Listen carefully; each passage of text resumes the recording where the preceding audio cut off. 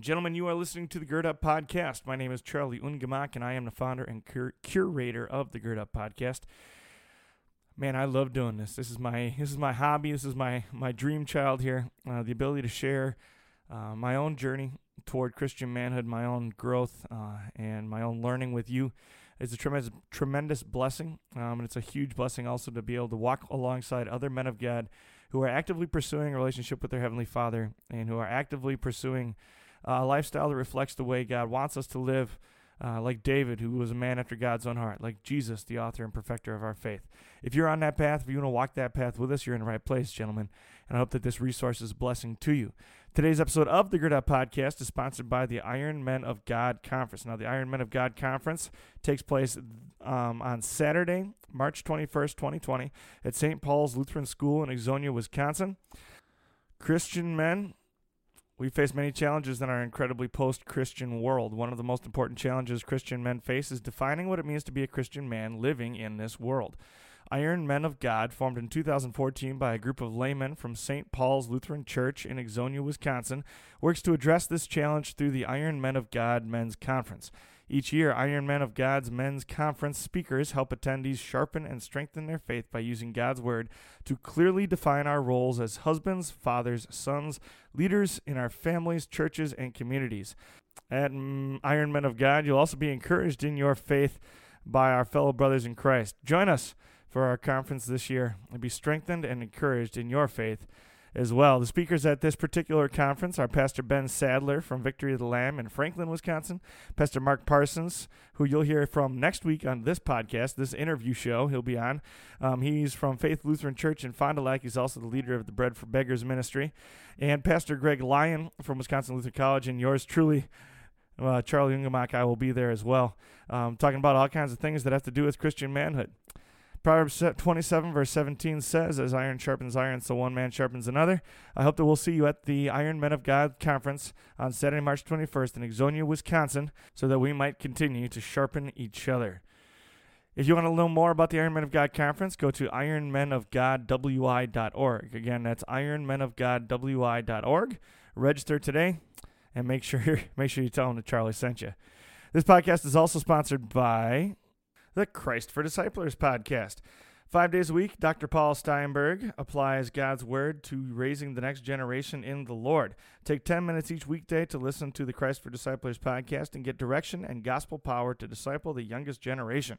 Subscribe to the Christ for Disciplers podcast at christfordisciplers.com or on Apple Podcasts, Google Play, Spotify, or wherever else. That's christfordisciplers.com. Now, this is on my list of daily listens. I enjoy it pretty much daily on the way to school. If I don't get it every day, then I'll listen to 2 episodes the next day to make sure I'm all caught up and I'm always hearing what Pastor Steinberg has to say.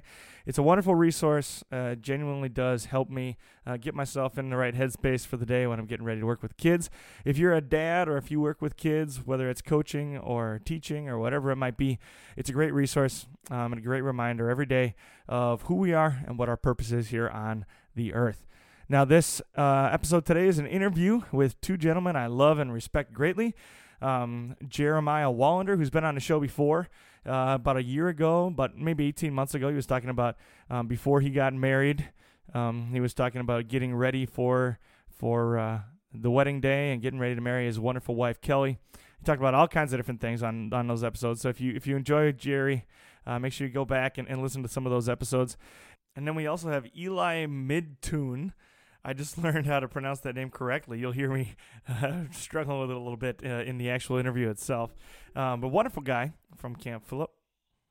So these guys have some great connections, both through Camp Philip and just in the world. They're wonderful, godly men. They're wonderful, godly guys, and they have great things to say. So I hope you enjoy today's episode of the Gird Up Podcast with Jeremiah Wallander and Eli Midtune. Midtune! You are listening to the Gird Up Podcast. To gird up is an ancient way of preparing oneself for hard work or a battle ahead. Our work is to reclaim masculinity in the modern world and to live out our calling as men of God. Here you will find a community of believers working hard to become the men that God created us to be. Now it's time to roll up your sleeves and let's get to work. We're hot, so we got 2 guys on the podcast today. Well, I guess 3. I am here, and we got Jeremiah J. Wallander. What's up? Who's a familiar face, a familiar voice. He's been on the show before. Last time we were up at Camp Phillip in your office, which is pretty cool. That's right. But a few updates to life since then. You want to tell us what you're doing now and where you're at? Well, I think it was like a year and a half ago was my first interview where we did all 3 of those episodes. And now I'm married because the last time I told you the story about me dating Kelly and us getting together, us getting engaged, and now I am married to her, which is awesome. Lucky you. It's so great. I love being married. Awesome. And so then on this side, we've got Eli Midthun, right? Midtune. Common mispronounce. Oh, jeez. For a second, I thought you were joking. No, yeah. You are serious? It's spelled Midthun. You need to just change the spelling. 95% How many people? of people say Midthun. That's what everybody said when they clicked on this link. Was yeah. Midthun. 100%. Yeah. 100%. Yeah. Midtune. What's the background for that name? Norwegian. Norwegian? Yes. Yes. Right. I could be mistaken, but I am 95% certain that it's Norwegian. Yeah, Norwegian, German, and Russian is what I got in me. So. All right. Sweet. Yeah. Tell us a little about yourself. What are you doing right now? So right now I'm up at Camp Phillip. I am the assistant program director working under Matthew Bound. I have been there since April of 2018 in that position. And then prior to that, I was on the SALT staff there. I've been going there for now officially over half my life. And it's just a very special place to me. Prior to 2017, I was going to UW-Madison. I have a bachelor's in wildlife ecology. I'm hoping to continue to pursue education in that. And long term, I hope to be working in nature someday. I hope to be a wildlife biologist, either at a park system or in a university, doing something cool like that. I love nature, love animals, and love all of God's creation. Are you a hunter? I am a new hunter. Yeah, I didn't start hunting until actually last year was my first year that I went out. 2018 was the first year that I got out because I went at Madison. I actually did this thing called Conservation Leaders for Tomorrow, where they take students from non-hunting families, teach them about hunting, about the conservation aspects of hunting, and all those sorts of things, and bring them out for a mentored pheasant hunt to like a range where you get to do a glorified hunter safety. So you get your hunter safety certification as well as some really, really cool like tips and all those sorts of things. So it really brings people like me who are coming from non-hunting backgrounds. I grew up in Milwaukee, to a place where we are able to connect in new ways with the people that we'll hopefully be working with someday, which is primarily hunters. So if I would end up in the DNR, my entire life would be funded off of hunters. Yeah. And so, yeah. So you're the kind of guy that like refers to it as a harvest instead of a hunt? I wouldn't put it past myself to do it in just like a second nature sort of thing. Yeah. Yeah. All right, that was a poorly timed drink. That's all right. So, you said prior to then you were at UW-Madison. Are you still in Madison or no? So now I live full time at camp. I graduated, Camp Phillip, right? Yep, at Camp Phillip. So up in Wautoma, and so I graduated from Madison in December of 2017. And I loved my time in Madison. It was a great time in my life in terms of what I learned, what I gained there. And I use a lot of those things now in my job at camp. So cool. Yeah. So you said you're still in school? I'm hoping to go back to school. To go yeah, back. Going through the grad school process right now of taking the GRE and reaching out to professors blindly and saying, hey, I want to work under you. Can you give me money to work under you and to give me a degree? So it's a fun process. There you go. Awesome. Yep. Cool. So what we've heard Jeremiah's camp stories before, but to go back to it, what drew you to, obviously, as a kid, you must have enjoyed it. Yeah. So what's the drawback then as an adult and then to do it full time like you do now? So I remember as a camper just being completely drawn in by the staff that was there, the wild, crazy staff. I think of my first ever counselor. His name was Aaron Schultz. He's a pastor now. And while I was a camper there, he was just the wildest, craziest dude. And you wouldn't recognize him now if you saw him compared to back then, because he's a pastor now, and you don't see the camp counselor in him as much until you get him onto the Paul ball court at camp, which is a massive. You play basketball using an exercise ball. So when you get him back onto that Paul ball court, then he turns into a monster. But I remember him. I remember Jason Schlief, another huge role model for me at camp. And not to mention Matthew Bowen and Joel Hansen. All of these guys just showed me how great camp was with their energy, with their enthusiasm. And definitely another guy to mention would be Justin Heisey.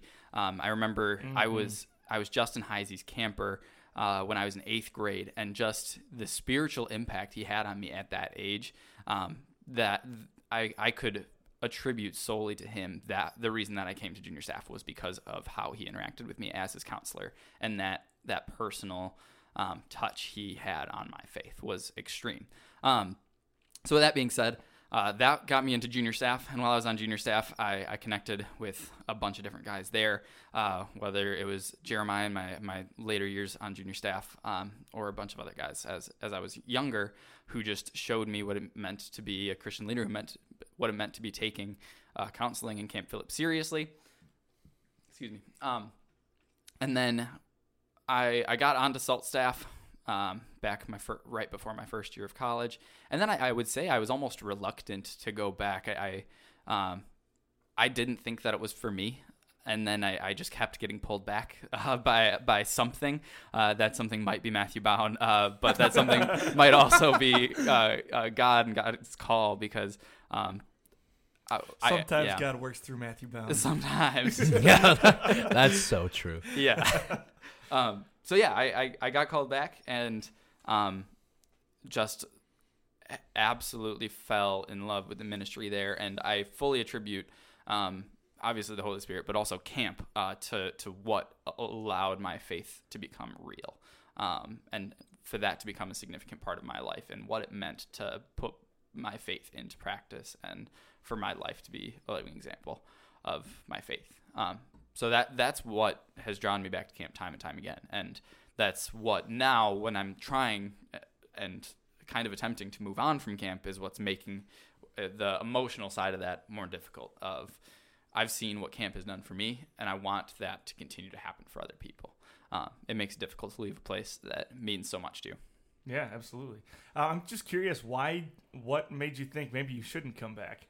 I guess before, like junior staff, you said you were kind of hesitant or reluctant to come back. What made you say it wasn't for you? Yeah, so I had a unique story at Camp Phillip. I just had a first summer where I felt almost separated from the rest of the staff. Myself and my other friend, we didn't feel as connected with the rest of the staff there. We almost felt ostracized, and so we didn't feel as welcome. Also, I personally just was not very good at it. The counseling I did fine and everything, but a huge part of camp is the servant attitude, and I didn't have that whole servant attitude.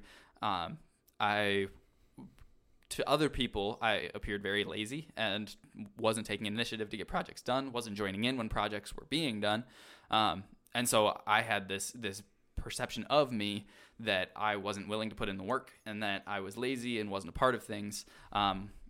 And in reality, I probably did have some aspect of laziness, but in reality, I wasn't thinking, oh, these people need my help. I thought they're doing their own thing, and why would I need to be a part of it if they're doing their thing?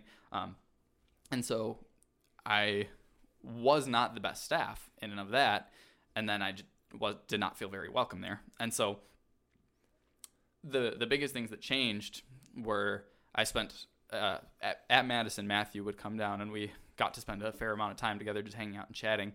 And this is during my freshman year of college, so I'm still learning a lot at this time. But we spent a lot of time, and we talked about it, and we talked about what it would look like at camp if I was putting in the effort to do those sorts of things, now that he had made me aware of what this perception of me was.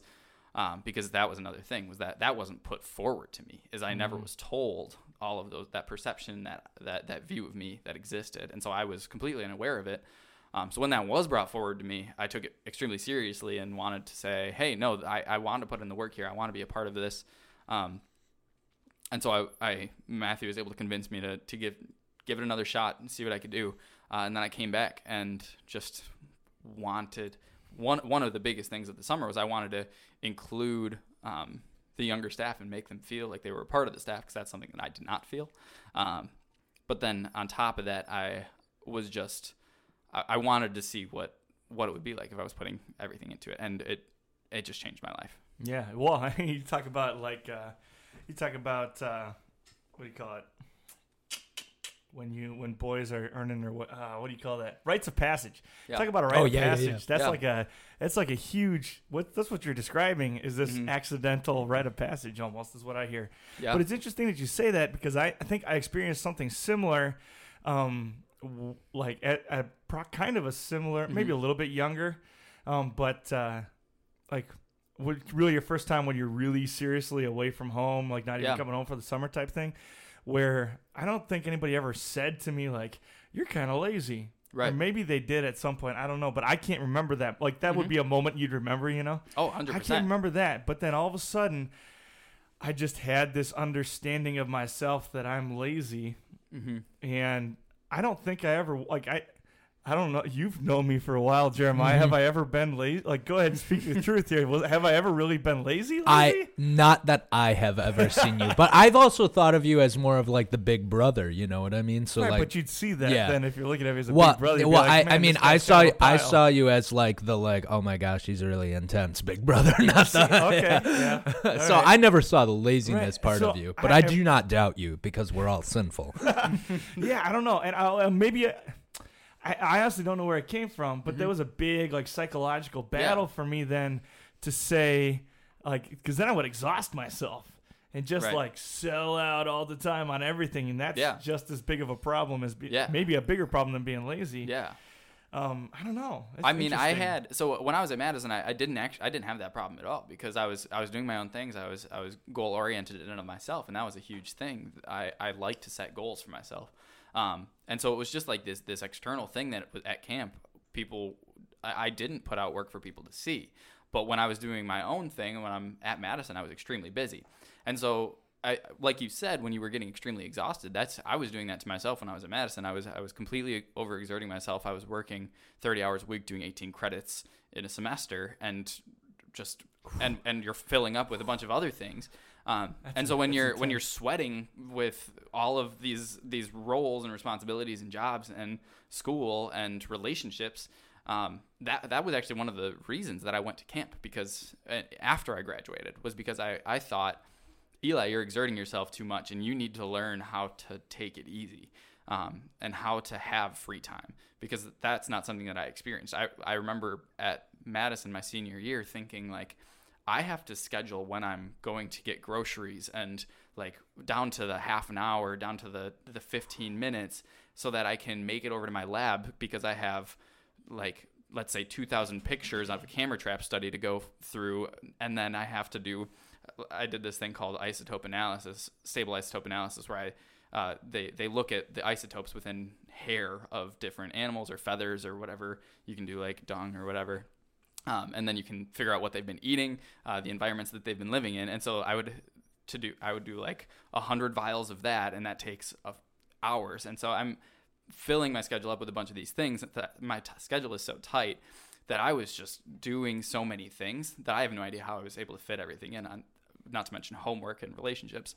And so I made that conscious decision of, I need to know how to manage my time so much that I can have that busy schedule if I want it, but also I need to know how to manage my free time. And so I want to give myself as much free time as possible, so that when I have it, I'm not going to be wasting it. I can't remember what man said it throughout history, but there's a specific quote about essentially knowing how to use your spare time, and like along the lines of a man shouldn't ever be bored, and so that you need to know how to use your time. And so if you have so much free time that you're not doing anything with it, you should be filling it with something productive. Or if you're not doing it with something productive, to fill it with something that you enjoy. Don't just sit around and wait for something to come to you. If you're not finding anything, learn something new or pick up a book or start reading. Just something. And so time management has been like a journey in and of itself. And I guess that kind of started back with camp when I got pushed into this, like, not that having that perception of your work be the motivation, but it's okay to let other people see that you're doing work. But there's a balance with everything. And so, yeah. And then headed into your new position at camp where you're kind of not always running the show, but you're kind of hands-on and I don't know, what would you, management almost, you know? No, whatever. What's facilitation. Facilitation. But you've got to be the guy with the answers, right? Yeah. And so I can imagine that gets pretty intense then, like when you're going through the summer as, things start... Right. Like when you've got hundreds of kids at camp, I can imagine. Yeah, so I guess to balance out with what I was saying, I went to camp to give me free time. When summer hits, then that free time doesn't exist. So then I'm working constantly throughout the week, and any time that I have to myself, I have to be ready for if I get a phone call or a message or a text from Matthew to say this needs to be done, then I'm understanding that, okay, my time is camp's time now. And so all my time during the summer is devoted to camp. And any time that I get to myself is great, but I'm willing to give everything to camp. There's a lot that needs to be done in the summer, and so it's a fun workload but it can be a lot sometimes. Yeah.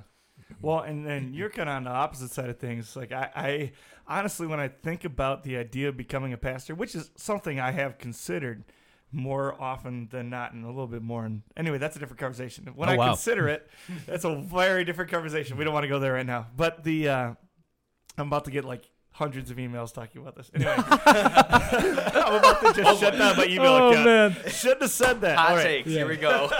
You can just cut that out. So let's be real. I don't edit these. Yeah, I know. I always say I'll edit it if you tell me to, and then nobody ever tells me to. So I'm like, all right, intro. Here we go.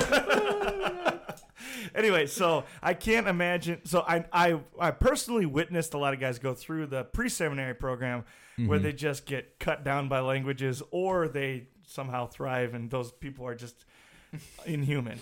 But are you one of those guys? I mean, I made it through. I got the degree.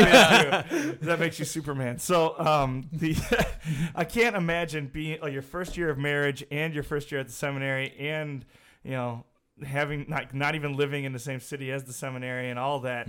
I can imagine you start to run into that a little bit too. Yeah. So I mean, I guess for the people who don't know right now, because it's been a year and a half since I've been on this, so I live with my wife at Luther Preparatory School. You live with your wife? Yeah, I do. We don't see each other very often, but I do live with her. And at Luther Preparatory School, I live there with my wife and our 200 girls in the odds. 200 yeah. No, I love it. So my wife is a tutor at Luther Prep, and it's so her. If you know Kelly by any means, like teaching and counseling is like, that's like, I don't even want her to do another job because I feel like no other job is going to be her. So, I live at Luther Prep. I live in a girls' dorm. I know a lot of the girls by name, not all of them yet, but we're getting there. And it's really fun there. But yeah, so I have a 50-minute commute to SEM every single day in Mequon, where I listen to a lot of podcasts, including this one.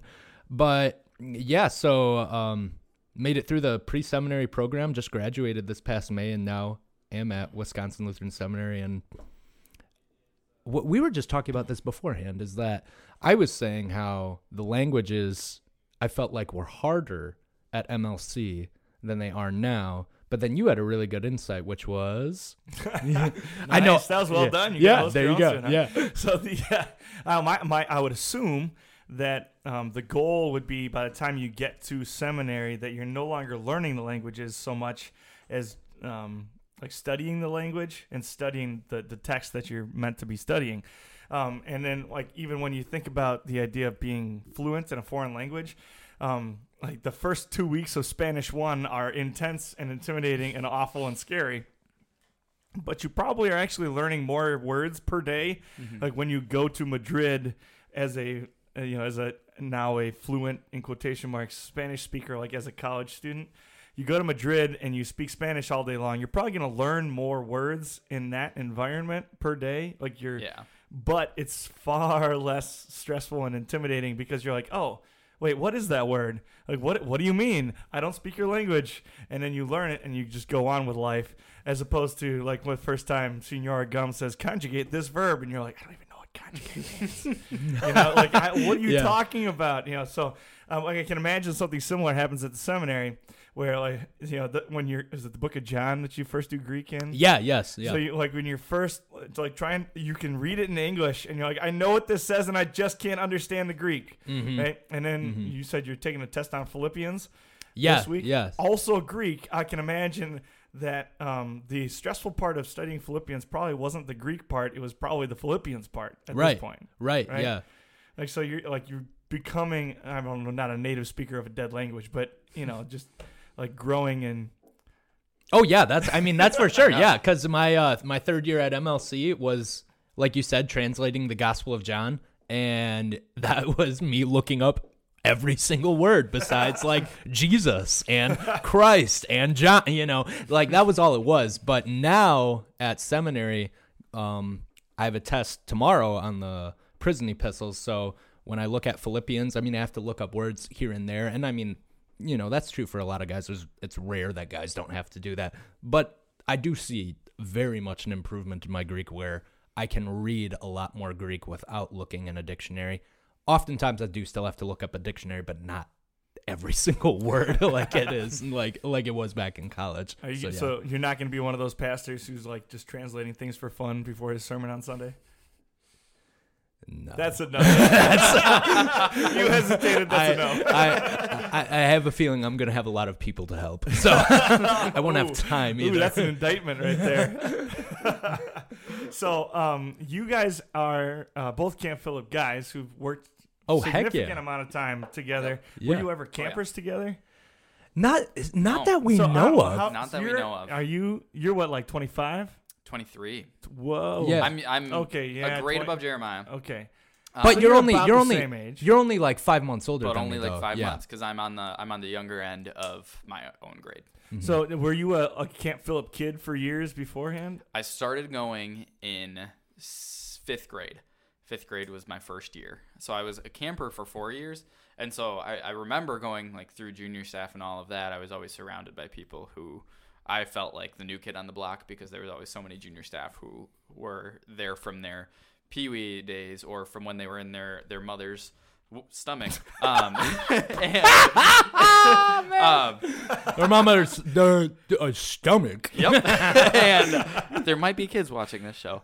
They watch podcasts. But the last episode was all about male sexuality, so excited. There might be some children watching in. Yeah, so excited to watch this podcast, man. It's gonna be great on their tube televisions. That's right. Anyway, so I felt like the new kid on the block because there were so many lifers around camp, and so it was a weird transition of me to always, because it comes up every now and then of the how long have you been coming to camp. It was a weird transition for me to become I guess I'm one of the older people around here. I guess I've been around a little bit longer, and it was even weirder because I never thought that I would be I never thought that I would have done 4 years on SALT staff, nonetheless become one of the year-round staff.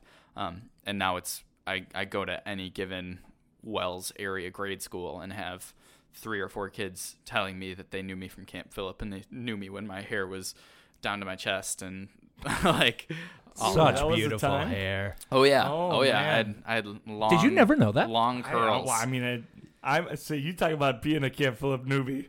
Oh yeah, I suppose. Yeah. You walk in at 27, you go, these guys all know each other. Right. And so like it's common knowledge around camp that Eli had long hair for a long time. Super long hair. Yeah. It was awesome. Yeah. And and then cut it off during a campfire one night. We did like a Samson Delilah sketch with my great friend Bethany Waldschmidt. I was the narrator for that. You were. Yeah. Yep. And so cut it off. There was definitely tears from campers about my hair being cut. Oh, jeez. You would be amazed at what their campers can cry about. It was so flippin' hilarious. I love all of the loved campers it. there. So if they ever listen to this someday, I love all of them. But it is pretty shocking what they can cry about. It's a segue here, or to take a tangent, and who knows where we'll end up. But the 2 years ago on April Fool's Day, I had a beard bigger than it is right now. It's the only time I've ever had a beard that was really actually like longer and bigger and thicker than it is now. I did not touch it from Thanksgiving through April Fool's Day. Like didn't trim it, didn't cut it, did nothing. Like my mustache was like interfering with my flavor saver, like it was bad. It was a crazy it was okay. Anyway, so the kids hadn't seen me without none of these kids had ever seen me without facial hair. And they definitely hadn't seen me with short facial hair for like months, right? And even when I had trimmed it, it wasn't cut off. And so I just, on April Fool's Day, shaved everything off except for this like great creeper mustache. Lovely. And it was like a walrus type mustache going on. I just came into the classroom. And with the exception of like 2 boys, they legitimately thought they had a substitute teacher. They legitimately thought I was a different person. And one of my favorite pictures, I accidentally deleted it and it's gone. It's just disappeared from history. But one of my favorite pictures was 3 little girls standing in a doorway, and they were looking at me, and none of them would talk to me. And they're just staring at me. One of them's crying. One of them's giggling uncontrollably. And one of them just looked so incredibly confused. She just had no idea what was going on. And dude, it's like a nuanced version of the speak no evil, see no evil. Crying and just losing their minds because they they recognize your voice but not your face and all that. Oh man, it was hilarious and also like haunting at the same time. I'm not sure if I want to do it again because I don't want to experience that range of emotions from kids. Was that at your current school that you're at now? That's funny. It was my first year there. No, so I guess it was 3 years ago. Gotcha. Oh my goodness. Oh, that's awesome. That was the class. I can't tell that story. Never mind. Nice. So, never mind. That was an interesting group of kids. Nice. We'll leave it at that. Yeah. So, long hair, huh? Yeah. Kind of a wild man. Oh yeah. I don't even remember why I started it, but I just it started to grow one day, and then people asked when I was going to cut it, and then I just kept saying more and more like, I don't know. And then eventually I could tie it back into this little tiny knot ponytail thing, and then just kept going. I found out that my hair was curly. I didn't know that my hair was curly until then. Because a while in high school I had like the Bieber haircut. Got a lot of ridicule for that. But like I thought it looked great, so like why not? I mean, it was cool in like 2012. Right, exactly. It was great. Back when skinny jeans weren't even cool, I had the Bieber haircut.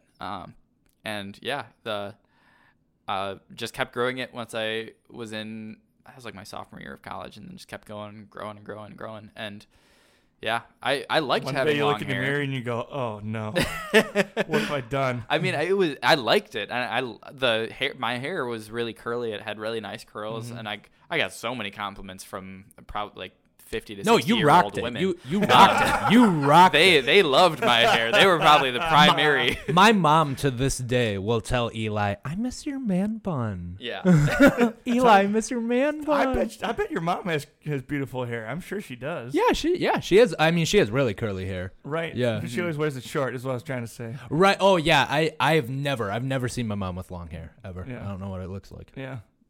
Not even in a photo either. Really? Yeah, never. I don't know. Mrs. Wallander, we want you to grow out your hair. Will you get behind this? Oh, absolutely. All right, Eli and Charlie for sure want you to grow out your hair, Just to Laura see. Wallander. But I guarantee this is a response. It's gonna be so great. It's gonna be great. overall, It's I just okay. want her to It's be happy okay. because she is an amazing woman, She's and I have incredible. so much respect She's incredible. for both of Jeremiah's parents. Oh, for sure. Jeremiah has an amazing family. Yeah, I agree with that. I Thank agree you. with that. Thank you. Yeah, you gotta take credit for that. No, I'm the runt How of did they the end up I'm with the you? runt of the What litter, such man. wonderful people. Where I did you come from? I have two phenomenal parents, and then I have two older brothers, Malachi and Isaac. Who Malachi, phenomenal. I have two wonderful parents, and I got No, that's there's not what I was brothers doing. that That's not what I live was there, doing. I mean, here's what. This is what I was gonna say. I have two amazing parents. Anyone who knows my parents know they rock. I even remember being in 5th grade. I was on a bike ride, on a church bike ride, and his name is Steve Schultz, and it was just him and me were riding together. We were way ahead of everyone because I was, This is important. Just to hey, let everybody know, yeah, I was faster. I was well because I was in 5th grade. I wanted to be better. Everybody is better than everybody else in 5th grade. So we're riding, and he talked to me, and he said, how good you have your parents, or how good of parents you have, and I was like, yeah, I mean, I was 11 years old. What was I? I'm like, oh yeah, sure, I have good parents. It wasn't until I got older when I realized how awesome my parents really were.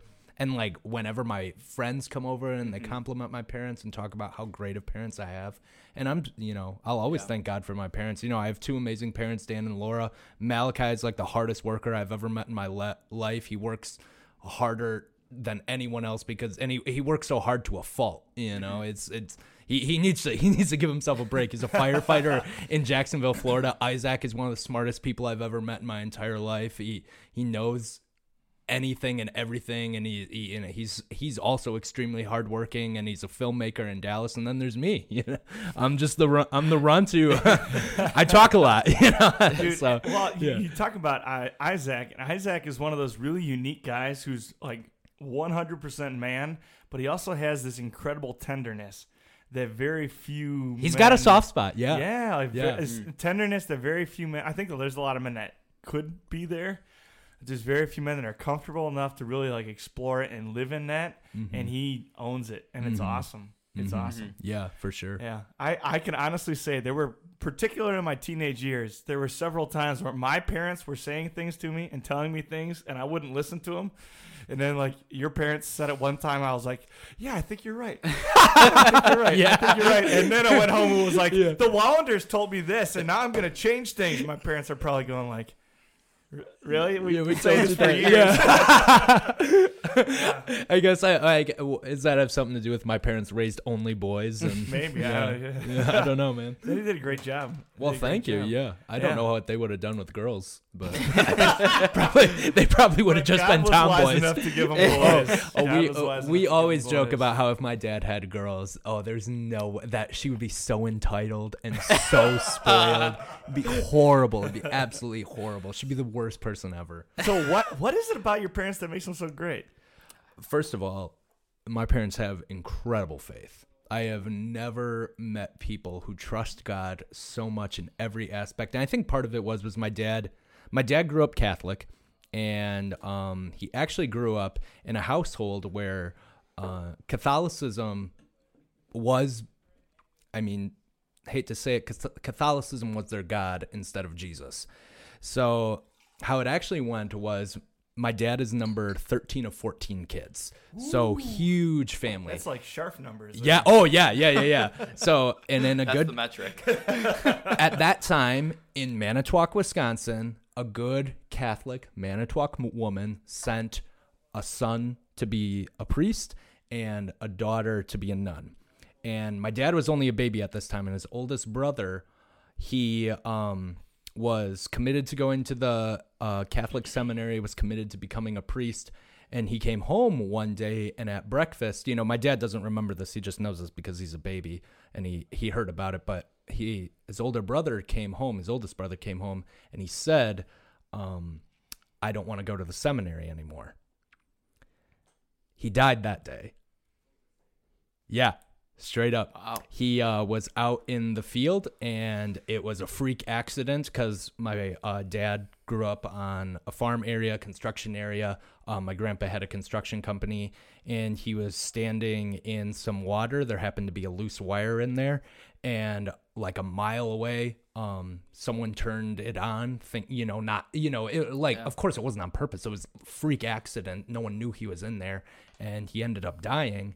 And my grandma always took it, God rest her soul, she's in heaven now too, but my grandma always took that as that was God punishing him. God punished him because he decided he's not going to seminary anymore. The day he announces that he's not going to seminary, he dies. So, of course... You better never quit school, Jeremiah. Yeah. Well, but you know, the curse of Grams is still there. My grandma, as this good Manitowoc Catholic woman, you know, she. I love she, the Manitowoc part of this. Well, because I don't know, I don't know Catholicism in every other part of the world, but I just know what it's like there. And then my grandma, you know, she always thought that way about this is what God is like. God, she thought of God so much as just this, like, I love you, but you break my rules, and I'm going to kill you. I'm going to strike you down. And it's sad. And so my dad grew up in this, you know, this fear, this, you know, not really having a good personal relationship with God. He knew God existed, but God was distant. So my parents were out on a date one time on their early dates, and my mom was Wells Lutheran, and she asked him one time, I think they were at the Manitowoc Fair, I could be getting the story wrong, but she asked him, you know, where do you think you're going to go when you die? And he said, I'm probably going to go to hell. And she was like shocked. She was shocked at how, like, almost okay with it he was. And he was just like, yeah, I've just done too many mistakes in my life. I haven't been that good, you know. And then, you know, I mean, again, I could be getting the story wrong, but it was something like within the same hour, he's making a huge bet on something. And my mom's like, what are you betting all that money for? And he's like, well, I got to pay my tithe. And it was, and you know, so that's how I gotta have some hope. Yeah, you know, that's how. Didn't have any luck at bingo. So. Like, that's just how he thought. And my mom brought him to BIC class, to Bible information class, and you know, this is a true story. And she even wrote it in the first Bible she gave him. He walked out of that, and she says, and he says it happened too. He skipped down the sidewalk because that was the first time in his entire life where anyone told him that he was going to heaven. He thought for years of his life, 20-some years of his life, that he was going to hell. And that he skipped down the sidewalk because the gospel just hit him. And how happy he was that he was a redeemed child of God. No one ever told him that. And that's where I can see my parents, because my mom has such strong faith. You know, my mom is such a firm, awesome woman, but you mess with her, you know, and she's pretty intense. But my dad, where I also think Isaac gets his tenderness from too, is my dad is tender, and my dad knows what it's like to be on the other side. My dad knows exactly what it's like to live where you think that God doesn't love you and God doesn't care about you, and to understand, wow, God does love me, God does care about me, and I am redeemed, and I love him for that. That's amazing, you know. And I really think, like, my mom was a great anchor to springboard my dad, and my dad is such a great anchor for our family, and how my mom submits to my dad and supports my dad, and seeing my dad just like love my mom, you know, I just had such great role models growing up. And, you know, of course, as a kid, you don't realize how good of parents you have. Mm-hmm. But even in my own marriage, I can even think of times already, you know, I've only been married, 8 months. And I can even think of my own times where I've screwed up, and I was like, yeah, but dad didn't screw this part up that I saw. I mean, I'm sure he did maybe early on, but I should have just did what he did, you know, back when I saw this. And so it's just one of those things where I'm just like, I will always thank God to the day I die that I had such good parents, because if you know me, I did not deserve it. But they rock. They truly rock. Mom and Dad, if you're listening, I love you. Oh. I love both of them too. I know you do. While you were saying that, I was amazing. thinking to myself, I just have this enormous desire right now to drive up to Nina and give your dad a hug. Oh gosh, but you can't come, because if you can't come, he's gonna hug you first. And I want to give him a hug. Oh yeah. I feel like I need to put in that I do love my parents a lot. Yeah, I was also thinking that. Like, but Dan and Laurel Holland, they are some amazing people. My dad and I were FaceTiming the other day, and he's just like, man, I just love you so much. And I'm just like, oh my gosh, this is so. I don't deserve you, man. I really don't deserve you. You are such a great human being. Yeah. No, I think in a similar way, though. So one of the big things that I think comes up continually in literature about masculinity and manhood, particularly Christian masculinity and manhood, is that it's something learned. And you'll have different authors that say different things about feminism, or not feminism, but like femininity.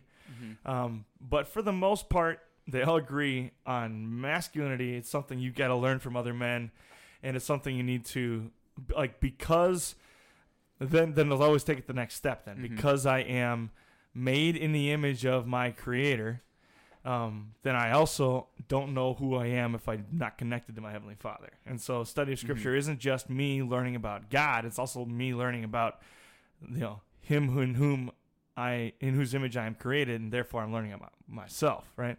But anyway, so we all are then, for better or for worse, in some pretty significant ways, reflections of the way we were raised. Whether we want to be like that, or whether we end up being like that, or rebellious against it. And for different people, that's a positive or a negative or whatever. But looking at my own father and just seeing especially recently, like some of the conversations we have and some of the books we've been reading and just praying on situations that are going on, within the family, just seeing the incredible sacrifices that my dad in particular, and really my mom too, made for the sake of the church, was a huge thing too, and it really taught me a lot of lessons about staying, and like staying put and seeing things through and getting things done right. And I can say the same thing about like grandfather, and both grandfathers, very different lessons from either grandfather, but it's like that kind of cool thing, and just a really cool idea that you can see so clearly already as a very young man, just the incredible impact that being well fathered can have on you. And I would guess you'll have a pretty good impact. The Lord punishes the children for the sins of the fathers to the third and fourth generation, but He also blesses 1,000 generations of those who love Him. And so I eagerly look forward to seeing you in action as a dad too. I think that'll be thank great. you so much, man. Yeah. It'll be good. Yeah. Eli, what about your dad? Yeah. What about my Gives you a dad? chance. Steve's a great human being. Oh, Steve. Yeah, my dad is a librarian in the city of Milwaukee. If you start talking to him, you'll figure out very quickly that he loves Milwaukee and loves everything about the city, and wants only the best for the city and wants to continue to build up everything about it and just continue to support it in all ways. He's been a librarian in a bunch of different settings, whether area grade schools, area high schools, private schools, public libraries. So that's been his big focus and big career in the last few years. Currently, I cannot remember which high school he is at right now. He moves jobs every 2 years because libraries are poorly funded, and he is a persistent librarian. So he continually finds positions and continually finds support for them. He also works at MATC as a part-time job, Milwaukee area technical, and loves what he does there. And so that's his primary focus. For fun, he's a rugby player. That's awesome. He no longer plays rugby, or he's not supposed to play rugby, because he is on the older side of things, but he still loves the sport. He's a prominent referee in Wisconsin and teaches a lot of other referees in Wisconsin as well. So that's kind of the background on Steve. He is the primary things that he loves would be books, rugby, and good beer, probably in that order. I might be wrong, but I think that he would probably back that up as well. That's awesome. So were you guys the kind of family where everybody's got a book, just like got a book in their hands? I didn't realize it until later on in my life that I probably did read a little bit more than the common child, and that books were a prominent part of our family. Like when we were growing up, we would have me, my brother, and my sister, we would all pile onto my parents' bed before bedtime, and we read through the Harry Potter books, and we read a number of other books and series, and my dad was always just pushing different books, and for us to find different books into our lives. So Harry Potter was a big one. Series of Unfortunate Events was another big one. Great series. I've got the first edition so as they came out, because they came out in threes, I have each set of threes at the first edition. And I love those books. Great series. A great series. I think something. I have the unauthorized autobiography of Lemony Snicket. I remember. Really? So Good. I spilled grape juice on the cover. my dad brought us to, I think it was at Alverno College. My dad brought us to like this Lemony Snicket like appearance, and then like Lemony Snicket doesn't show up, and like the person who it's actually Lemony Snicket, which I had no idea at the time because I'm like 12 and I'm like totally sold into this idea of like, oh, Lemony Snicket isn't here, but this other person who claims to know Lemony Snicket is here, and so like it was this really cool thing of like just this whatever the author's real name is, but just it was a really cool thing. Anyway, books have played a large role in my childhood, and I didn't realize it until later on of how significant they were. What I was gonna say was I was like, I mean, Eli's one of my best friends in the whole world. You know, musician, groomsman in my wedding. We've known each other for years, and what I always respected about you was how articulate and how good you are with your words. And when how good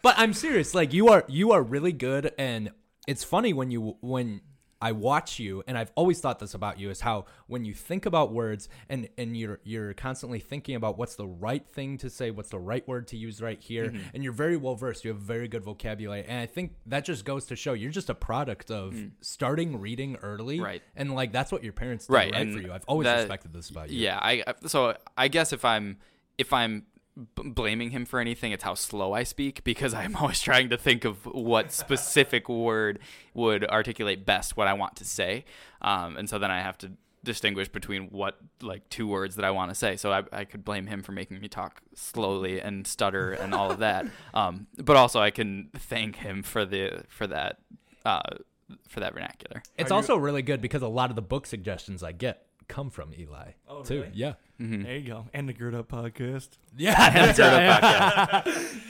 Are you a reader now though? Like, do you still read? High school killed reading for me. I went to Wisconsin Lutheran, and I Shout did out not. Wisconsin Lutheran, you kill reading. I did not have a good English experience at Wisco. So I loved the specific English teachers that I had there, but I would say overall there needs to be some sort of overhaul. But that being said, I've been forcing myself to get back into reading, and now I would say I'm starting to hit more of a cadence when it comes to like picking out specific books.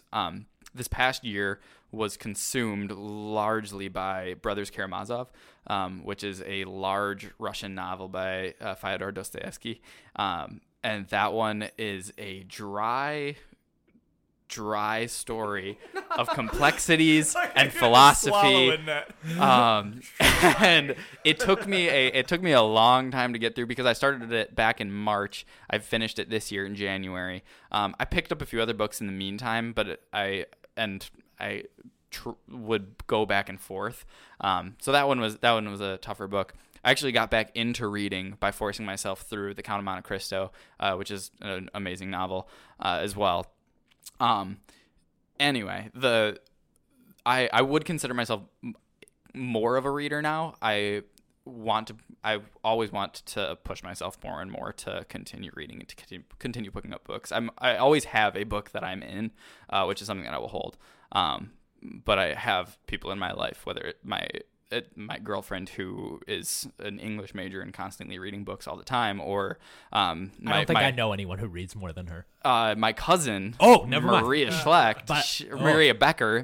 Becker. She reads even more, and like I'm on Goodreads, and she puts anybody to shame because she just powers through books. And like when you're reading a book, often when I'm reading a book, I have to slow down and to like understand things. I don't know how she gets it all, but she does, and she's able to give a full criticism of the book, or praise of the book, and it's a completely comprehensive review. But she's able to just completely go through books so quickly, and Cassandra does this as well. Cassandra's my girlfriend, so I have a lot of people in my life who are way better at reading than I am, and so I'm constantly reminded of where I'm at in terms of how much of a reader I am. But I would say that I strive to continue reading because of the knowledge that I think comes from reading, and the knowledge that is preserved in books overall, whether that's the truths that are in it or the arguments that are put into it, the thoughts that it provokes. I think that reading is a great thing. Yeah, I think I'm with you too there on not necessarily even reading slow, although I take a slower pace. I think than like they're just people that astound me. Like that when you see these like Facebook posts about like, well, most executives read however many books a year. That means 3 books a week, and I go, I don't. If all I did was read, I couldn't read 3 books a week. But like I also like I do read, intense stuff most of the time as well. But like by the time I'm done with the book, I want to have the book in my, you know what I mean? Like Yeah, I you want need something to be to chew in, on. I'd like something to take a bite out of and hold on to. For me, it was like you said, it was the same thing. I read and read and read and read, and then we moved the summer before 8th grade, and so that whole summer, like your world's just getting wrecked, and you can escape into this, the world of the series of unfortunate events. Yep. That was about the time the last Harry Potter books came out, which my younger sister read the Deathly Half. What's the second to last one? Half-Blood Prince. Half-Blood. She read the Half-Blood Prince before I did, and so I had read them all. And then the Half-Blood Prince came out, and my older sister read it. My younger sister read it. I don't remember why I had to be the last one to read it, but we had one copy of it, and they read it first. And then one day, Laura got mad at me. And I was like 2 chapters into the Half-Blood Prince, and Laura got mad at me. I was on the way out of church. I don't even remember what she was mad about. We're walking out of church, and she just turns to me and goes, "Dumbledore dies at the end." And I was, there's only one other time I've been in more trouble at church than that moment. I was upset. This was like I was still in trouble 2 weeks later, kind of upset. Like, oh. And so then. How old were you? I need to put a face to it. 14. Oh. 15. Like, so So you're like the was same like, size, right? I was super young. You're like the same size. I was about 2 inches shorter and about 10 pounds lighter. Which is funny because I weigh 250 pounds now. Yeah. You're always. Oh my gosh. I was a big boy. Well, that's why I always thought of you. Yeah. Okay, first of all, I just like I had this vision while there was a point where you and I were both talking and Eli's sitting down there. Well, I just envisioned like all this sound flying across the room and hitting Eli because I feel like we're both just screaming into microphones. Hang on. And Eli's just like rationally talking and we're just screaming. Anyway, not that it matters. It's fine. One story about you though that I do remember from where you you see you say about yourself, you're like, oh my gosh, I used to be fat. I did not used to think of you that way. I truly did not. I always just thought like he's just this big manly boy, that's what I want to be. At the same time, how many 15-year-old kids are lifting right 4 times a week? But Jeremiah's childhood voice sounded like he was like a Boston newsie. You're so big and so strong, and that's what I wanted to be like. So the thing is that I still remember.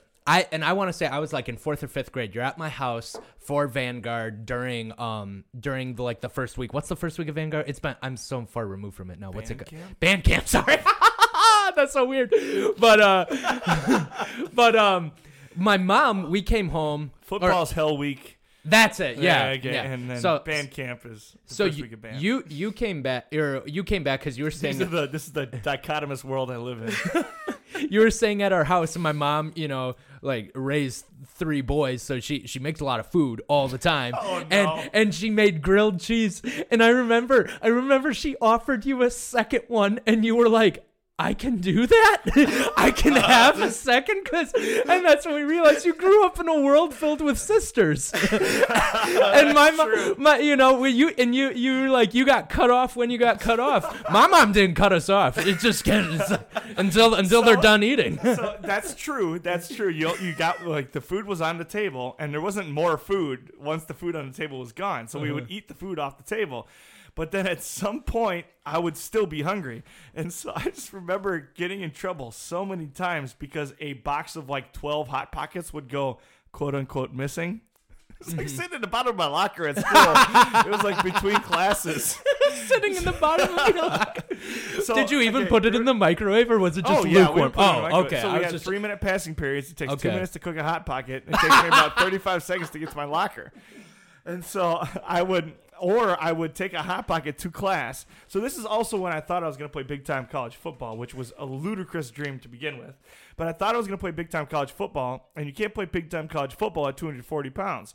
So you got to put on some weight, which when you're 17 years old, what better way to put on weight than peanut butter and jelly sandwiches and Hot Pockets? Yeah, You know? yeah. And so it was I would literally, my dad would go grocery shopping and buy because we loved Hot Pockets.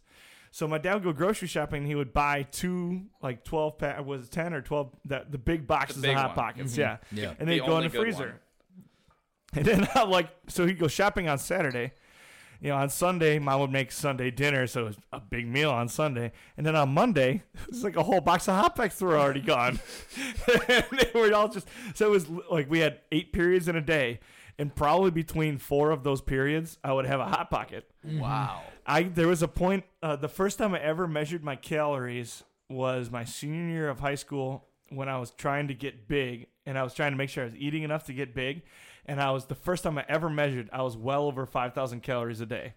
Wow. My peak when I was about 270 pounds and almost had a 6-pack was you wake up in the morning. And I'll just throw that in there. Almost at a 6-pack. well, no, but that's a big boy. No, I get That's you. a very, very I just- large human I being. In tease fact, the there's a ones I picture love. of you and me at like a MacButta show. of Oh, some I kind. know which one you're That's talking marching about. band. Okay, And I've got yeah.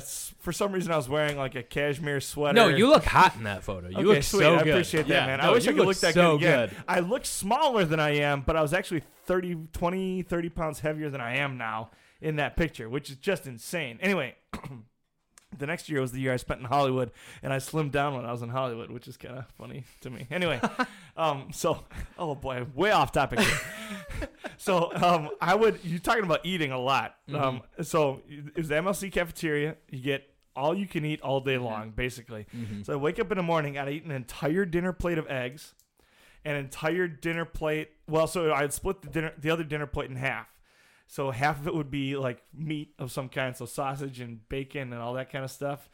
And then the other side would be waffles or pancakes, whatever they were serving that day. That was breakfast. It was an entire plate of eggs and an entire plate of meat and carbs, right?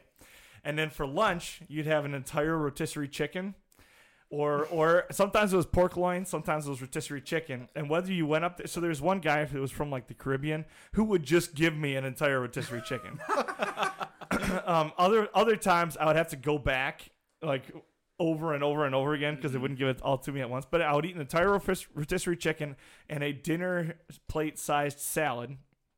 And then usually like a frozen pizza or something like that. Okay. And then eat the same thing for dinner at 5 o'clock, 6 o'clock after I worked out, and then go to the library and quote unquote study, really walk around and talk to girls for 3 hours. And then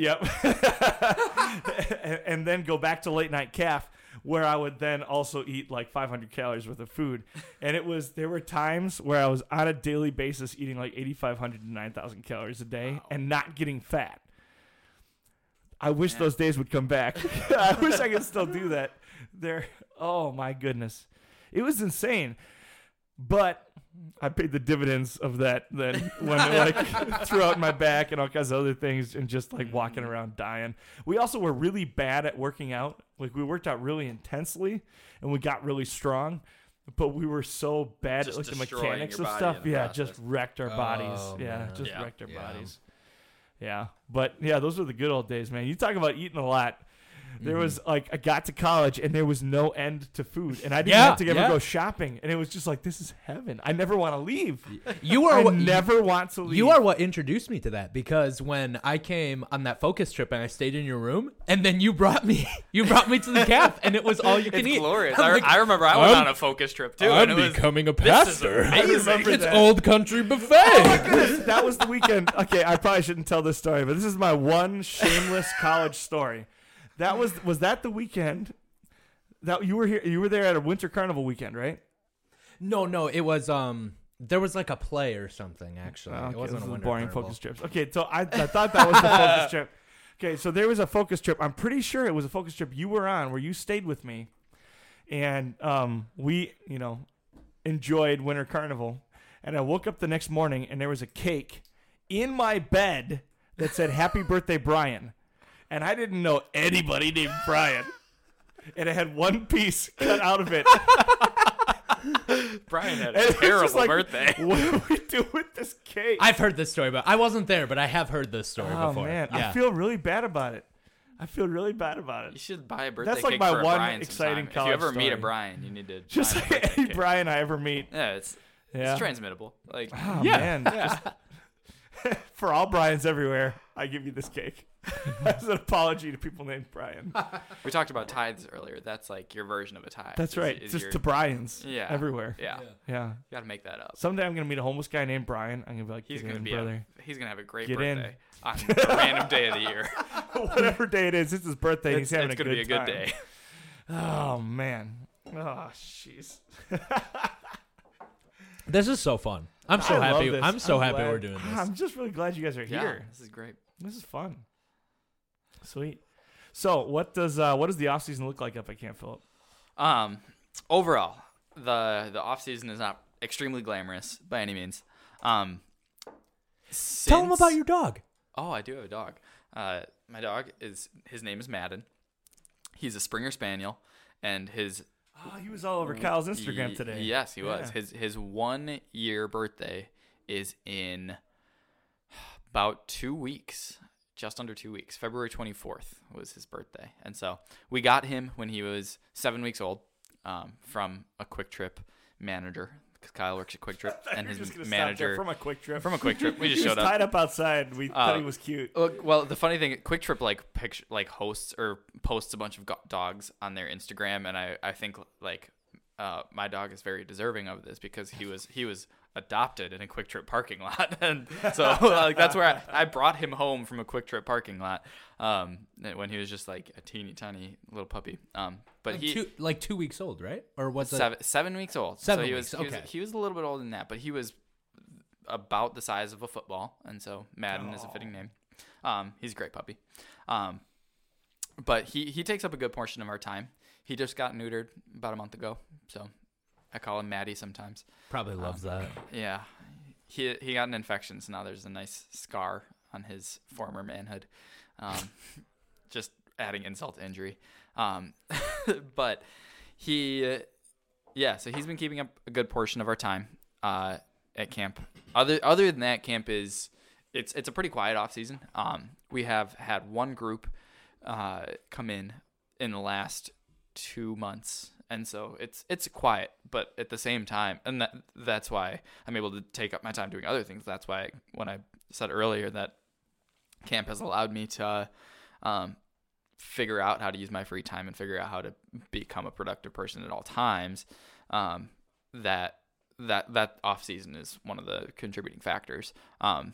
Granted, this year I've started working at a ski hill, just doing a bartending gig, and it's been a blast to pick up some extra money that way and to fill my time meeting more people and getting to talk to more people and connect in that way. It's been really fun, and that makes the winters go a little bit faster. But the off season at camp is spent finding projects to do around camp that can be done in 6-7 inches of snow or of ice, as well as coming up with programs. Matthew and I do a lot of like soft thinking of what the summer will entail. We talk about the coming year's staff, and all of the things that our camp is about in the coming year and about the near future. And yeah, so it's a unique time. It's a unique time for sure, and it's not something that a ton of people experience because, I mean, even when I'm talking to other people at this time of the year, everybody else is either knee-deep in school or in seminary like Jeremiah, or they're just in the grind with their job, and their life is between work, sleep, and if they have a girlfriend or a boyfriend, it's doing that. And so like a lot of other people's lives are just so full, but it gives me time to go and reach out to people. And it's amazing to me how I have all of this time and I'm still not able find and reach out to all of the people that I want to. I still have a lot of really good friends from high school that I want to reach out to and go say hello to, but I just find myself with such short amount of time because God has blessed me with a wide array of friends, and I have neglected them more often than I should have. And so it's, even with this surplus of time, I still find myself short on time, which is kind of funny. Yeah. So what specifically do you fill your days with? It extremely varies day to day.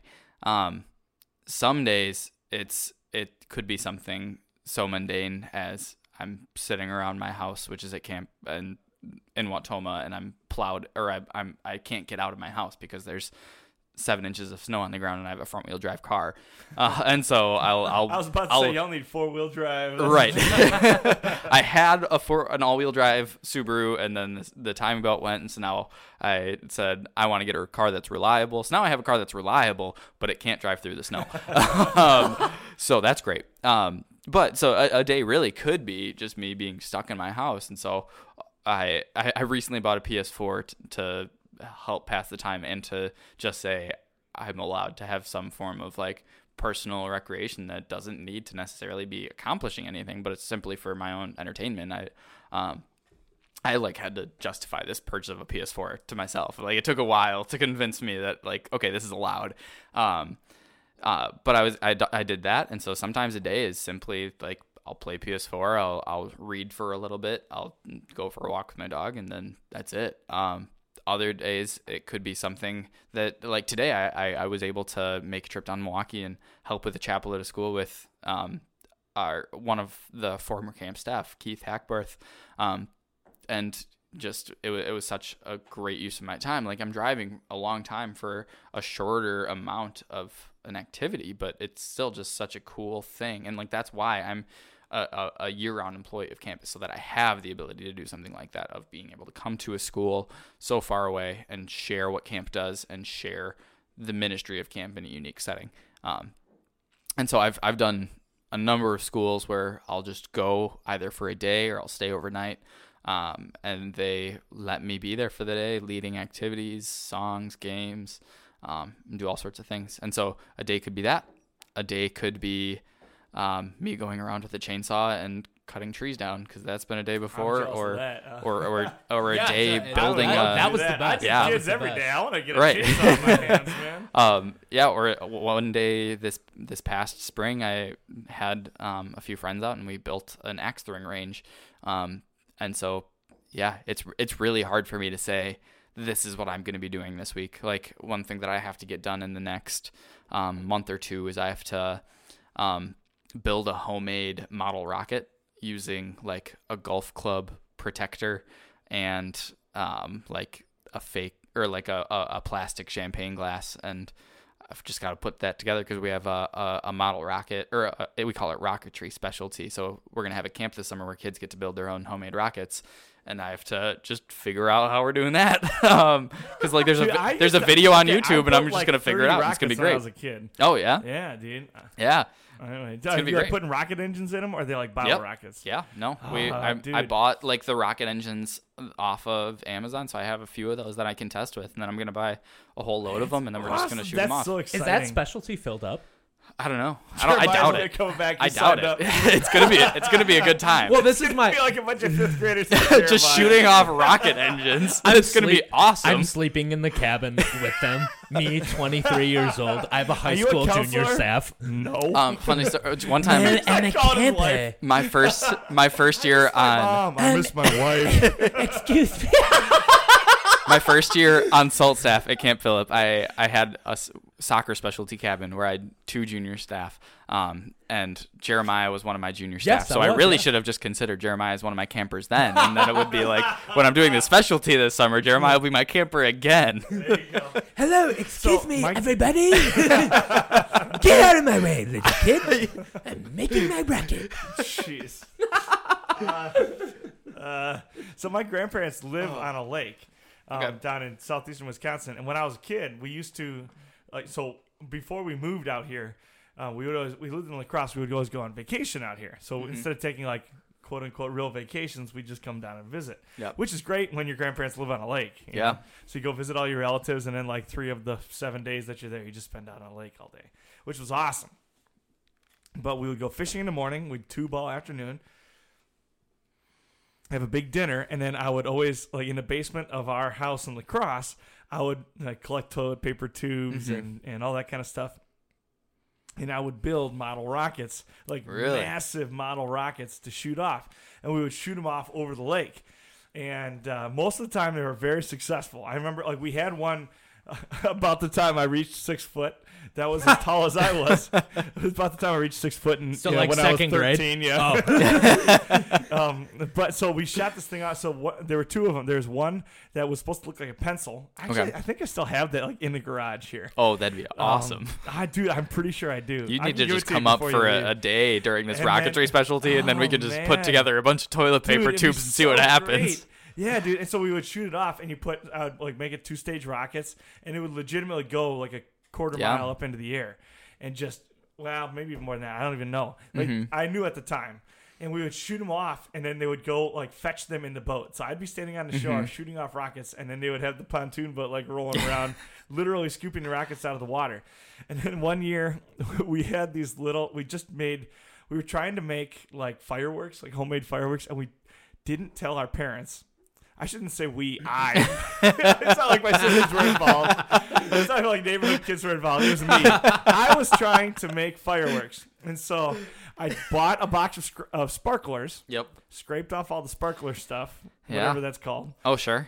into like a cup, and then put that inside of a rocket. So and the rocket was 1 toilet paper tube long. So you think about the length of a toilet paper tube, and then I put a full-size rocket engine in the bottom of that. Which Now, takes if up you- about half of it. more than that, yeah. Okay. And so if you buy a rocket of that size at a hobby shop, it's going to have a rocket engine like 1/8 of the size Yep. of a regular rocket of like a full-size rocket engine in it. And so I put a full-size model rocket engine in it, and we had like 4 of them. And then we put fins on them, and we had 3 of them because my sisters both painted one and I painted one. And so the first one, we set off one of the big ones, and we set off one of like the store-bought ones, and then that was supposed to be next. And so I put them, all 3 of them, like in a like 3-way thing. You know, so one of them was going to go straight up in the air, Okay. and 2 were going to go sideways. Gotcha. But they were too powerful. They didn't weigh enough for the rocket engine, so they could like spin and do all kinds of. Crazy I was gonna stuff. say, We I'm didn't picturing know one that. of these going sideways into a house. Yeah. Okay, Yeah. so the in between the subdivision that my grandparents live in and the lakefront property that they all share is about 30 acres of wetland. But in August, there's not a lot of wet. It's just land. Land. It's just heavily wooded land. Lots of dry grass. Now, lots and lots of dry grass and leaves and wood, right? And so Some might call it kindling. some might call it kindling, yeah. So we shoot them all off at the same time, and this was the kind of setup where you literally have like a tractor battery because my family's John Deere dealers, so literally have a tractor battery, and we're like setting off rockets with a tractor battery, and 2 of them go straight up in the air, and they're beautiful, and they explode and everything, just like they're Lovely. supposed to. The last one goes about 10 feet straight up in the air and then straight over the woods. And you hear it go pop, and then nothing. Oh man. And we actually drove around the subdivision like hoping to find the rocket, and we could not find it, which means it's in the woods somewhere in the middle of a drought in the middle of August in Wisconsin, Oh man. like 200 feet from homes. And my mom, it didn't really bother me. It bothers me now as an adult, but at the time it really didn't bother me.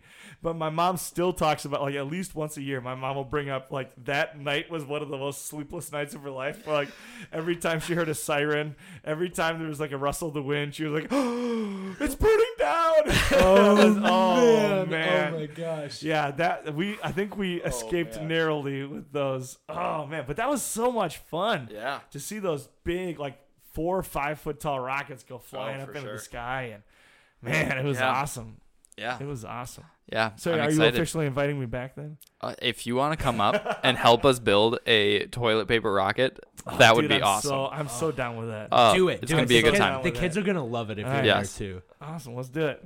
I'm in. There it Let's is. do it. Yes. I was a witness. Sounds I good. saw You you were a guys. witness. I saw you guys. I mean, it's bad radio, Awesome. but I saw you guys handshake. That's Yeah. great, man. So what else? What kind of program do you have? For the upcoming summer. Yeah. Overall, it's a pretty standard summer in terms of what we've been doing recently. We'll have our archery specialties and rock climbing specialty, baking special or Do you culinary have or an baking axe throwing specialty. specialty? We don't. I think that archery might jump over to tomahawks and do a little bit of that. But They've gotta. all of our sunshine campers, so 3rd grade and up, get to try out the tomahawks. I'm going to try to revamp the tomahawk wall to get it. It was pretty demolished by last year, so I'm going to see if I can remodel a little bit, build it up, and build a little bit of a shady You mean spot when you for give it. So. hundreds of teenagers tomahawks and tell them to throw them at a wall, it Oh, demolishes the wall. surprisingly. But yeah, the summer is shaping up. Our theme was announced. We have our brochures out, so our theme is officially announced. It's Blast Off. It's based on Romans 12:2, which is do not conform to the patterns of this world. So the idea is we're combining that idea to the patterns of this world, connecting it to outer space, and leaving this world behind, so that we can find what else is out there and to look at the promises that God has and to see what perfection is and all those sorts of things. Yeah, so it'll be the blast off theme and space theme. We're really excited about it. Yeah, I'm sure. Last year's theme was awesome too. Want to Yeah. talk about last year's theme? Yeah, so last year's theme was Big Footprints to Follow, and it was on the verse in Matthew, if anybody wants to be my disciple, they must deny themselves, take up their cross, and follow me. So talking about following Jesus by stepping in his footprints, and that means following how he lived his life, because he was the perfect example for us. So we got to talk about that while working under the theme of Bigfoot. So we had a good friend of mine, Chad, walking around camp all summer as Bigfoot I was in about to this say, big. if you big, needed a mascot, I could have just walked around with my shirt off. Could have just took my True. shirt off, and that would have been fun. that would have been better because Chad was wearing like this full fur costume And he that got one of heat our stroke. parents. He got heat Yeah. stroke in July from it because it was like on a 90 A camp degree parent day. made it for him, and it looked so great. But also, it's this big fur costume in the middle of July. Yeah, that's not the July apparel. So he's getting heat stroke out there. But it was really fun. It was really fun. Probably not the heat stroke, but everything else was really fun. It makes a great story. Yeah. I've heard. I can't remember who it was. Somebody was talking about like different levels of fun and how. Oh, it was on Meat Eater. The Meat Eater on Netflix. You ever Oh, watch yeah, that? I'm yeah. not familiar. Oh, it's a great show. You'd love it. But especially as a new hunter. I mean, I don't hunt, but I would love to. Yeah. So anybody that wants to get me out hunting, let me know. Yeah. Anyway, he was talking about like different levels of fun and how like a roller coaster is your cheapest level of fun because there's really no risk and it really isn't any reward. Like nobody 25 years later is like, oh, that was such a great roller coaster. Oh, I want to go back. But when people, like when they go on like a 70-mile hike or something like that, it's Sure. just incredibly hard. They're like, oh, we were so miserable. It was awesome. Oh, to Right. be young again. Yeah, my version of that. A friend of mine, we did a bike ride from Milwaukee to Madison when we were in high school, and we did it on fixed gear bikes because I still am a big biker, but we did it on fixed gear bikes, and that was probably the most miserable day of my life because we're riding with a single speed where you have to pedal the entire time on gravel roads, so we're on skinny tires. But yeah, that's one of the fondest days of my life because I loved the misery that you go through. So yeah, that's Yeah. Right. I Well, we feel were that. talking about Hell Week and band camp and things like that. Uh-huh. Like those insanely difficult weeks where you get on the third day of the week, you're just like, yeah, why did I do this? Yeah. But then when the week is over, you're like, oh, so much fun. Well, and that was the other thing too, because I even remember. I mean, people will make fun of band camp, whatever. But I was Band camp yeah. is intense. I was you don't even know, man. I do not know. I never participated. I was the snare. Band camp got a lot more intense when I became a director. I'll just point that out. I was the snare drummer in Lutheran Vanguard. I was center snare, and we. I was center snare. I was, and I still I remember. was kind of a big that- deal. that- I would like He's flip always my a big deal. sticks. I did. There's a photo of me doing it, and I remember Jordan Camps Do you remember? You remember Jordan Yeah, Camps? oh, yeah. I gotta tell And you he- my new favorite Jordan Camp story too. But go ahead. They was like, so we had certain snare music. I think it was all drumline music, and he didn't like it. So he rewrote the whole thing yeah. and made it way cooler, Yeah. but way harder. So not only are we learning all these steps, for the whole show and everything, but we're learning brand new music that, like, we've practiced something completely different for 6 months, and then he's like, scratch it, we're writing something new. And then we get this brand new thing, and we're trying to learn this within a week. So it's like a mental and physical game, you know? I still remember looking specifically at Jack Kubek. I looked at Jack Kubek, and I said, I don't think I've ever been more frustrated in this before in my life. And he just laughed because it was his first year on snare. He had no idea. And then I was on it, and I was like, I've never been so frustrated with this in my life because it's learning brand new music and all these steps. But then it turned out amazing. But yeah, I still remember Do you know how going to along read with music? that. What? Sorry. I can read music. It was learning brand new music that we've been learning a completely different thing since January, and then get to June, and then we're like, nope, we're rewriting it, and then it was like,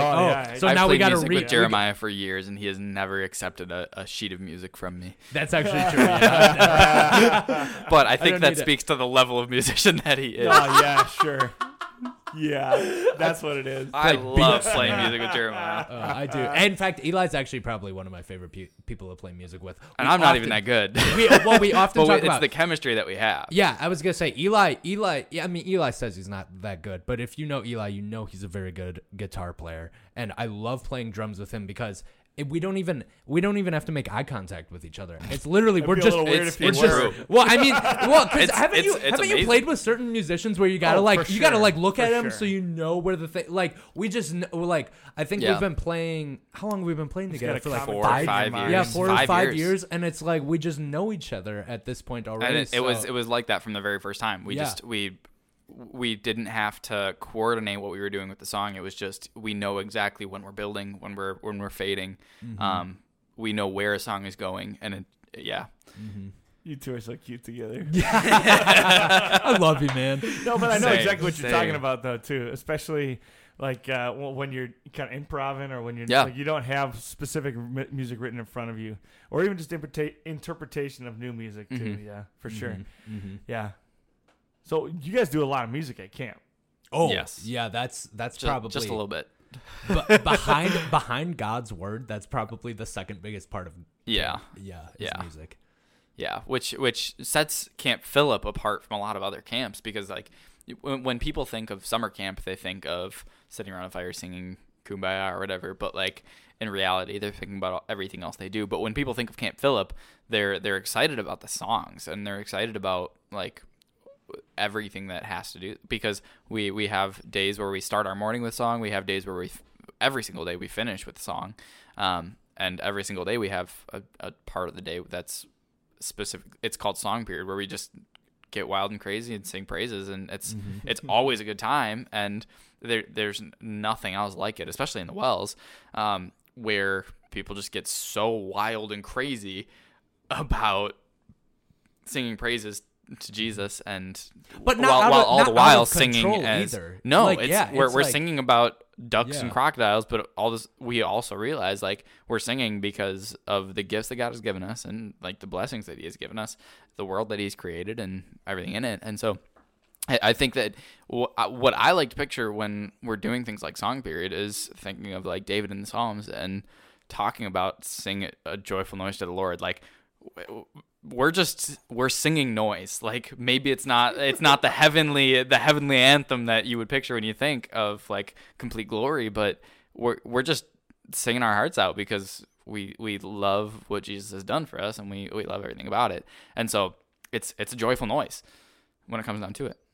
That reminds me of this morning in our church history class, our professor told us about when the new hymnal came out in the Wisconsin Synod, that people were upset. The old new hymnal. Yeah, the old new. Well, Yeah. now the new hymnal's coming Yeah. out next year, but the red hymnal, Which came right back now, in like 80s, mid 80s, I think. Yeah, I could think it be was wrong, but 85. Yeah. And so when this new hymnal came out, people were upset. They're like, we're Mm-hmm. singing psalms? Who came up with the idea of singing psalms? Give me back And my blue hymnal. Yeah, people were like, who came up with the idea of singing psalms? And my professor, who was on the board, said, David. The idea of that was singing an answer on psalms. Jeopardy lately. It was Oh, really? it was like this biblical book is translated from a Hebrew word for sung to the harp, and the answer was psalms, and it's like it's a thing that's sung. Yeah. And so yeah. The new hymnal that's coming out like next year has a setting for every single. Doesn't it song. look awesome? I haven't seen the. Oh, picture yet. I watched Oh, the I Wells saw the Connection design. is I on watched it? the Wells Yeah. Connection on it, and then I just saw like a bunch of the previews that they had for it. It looks so well designed. Looks so. One of my That's good. favorite professors. Shout out Keith Wessel. I love that Oh, what man. a wonderful I man. love that. He was my Greek professor at MLC, my philosophy, and my patristic writings He's professor. also a great bassist. Yeah, he's so good at playing bass guitar. His son is in my class, one of my really good friends, and Professor Wessel was just a phenomenal human being who taught me so much about theology and Greek, but then on hymnal committee too was just, and like he was super excited. I mean, we missed a lot of class because he'd have hymnal committee meetings, but it's cool like seeing, since my freshman year at MLC, seeing this all come together, this thing that we've been hearing about whenever we didn't have like Greek or philosophy or whatever, and then now seeing that it's coming to life is so cool. I love it. What do you think? Should get Melon Hut in the new hymnal? Think that'll Melon fly? Hut is a song like none other. It is Said a it to song. Oregon. We should probably tell people what it is so people aren't. So the chorus to Melon Hut is, I live in a melon hut, ooh ah, hut, melon hut, ooh ah. You can try to get me, but first, wah, you like make a ninja sound. You got to get through my melons. The wah is kind of controversial because the original was you just said punk really loudly. Yeah. Oh, jeez. Anyway, the song comes from Isaiah chapter 1. I'm pretty certain it's verse 7. That is, it references a cucumber hut, and the Israelites would have fields of cucumbers or melons, and they would build a hut in them because they were watching out for their crops. They didn't want people to come to steal them or destroy them or animals to eat them. And so they would, during the growing season, they would have this hut built out in the fields so that they could have somebody living in it and then guard the produce, the crops. And then when the growing season was over, they would harvest all of the melons, all of the cucumbers, and then they would leave the field. So then you're in your non-growing season and you have some time to rest and all of that, but you're not worried about the fields or anything. So the hut is just going to become dilapidated. It's useless. You're not using it at all. And so the verse says, Israel, you're like a hut in a field of melons or cucumbers. And so it's just talking about how useless and worn down this hut becomes, talking about how when the harvest is good, when Israel is not worried about anything else, they're like this hut. They become dilapidated. They don't care about God, and so it's this pretty serious passage of talking about like Israel's doom and like how terrible they are, and then we've turned it into this song about living in a melon hut, and then all of the verses are about different characters in the Bible, and they often end with like a joke or a pun, and it's such a fun song to sing at camp because there's probably in the realm of 50 to 60 verses, maybe even more. I've actually becoming challenged more. myself. I've actually challenged myself that every song period, it was 2 summers ago, that I would make up a new verse each time we sung it. And I got really close. I got really, really close. You just take a character, say a few lines about them, and then say something funny about it. And it's like, great. what's an example of one? Like, one of my favorites would be, my name is Adam, and between each line you say ooh ah. So my name is Adam. Ooh ah. I lived in the garden. Ooh ah. My wife often asks me. Ooh ah. Oh shit, I messed it up. Where I'd be without her. Ooh ah. Back in the garden. Ooh ah. And so then or like it was like, my name is Peter. Ooh ah. I was playing basketball with Jesus. Ooh ah. He tried 3 different shots. Ooh ah. I denied each one. Like it's just like it's just gotta be like clever and a pun. Right. Yes.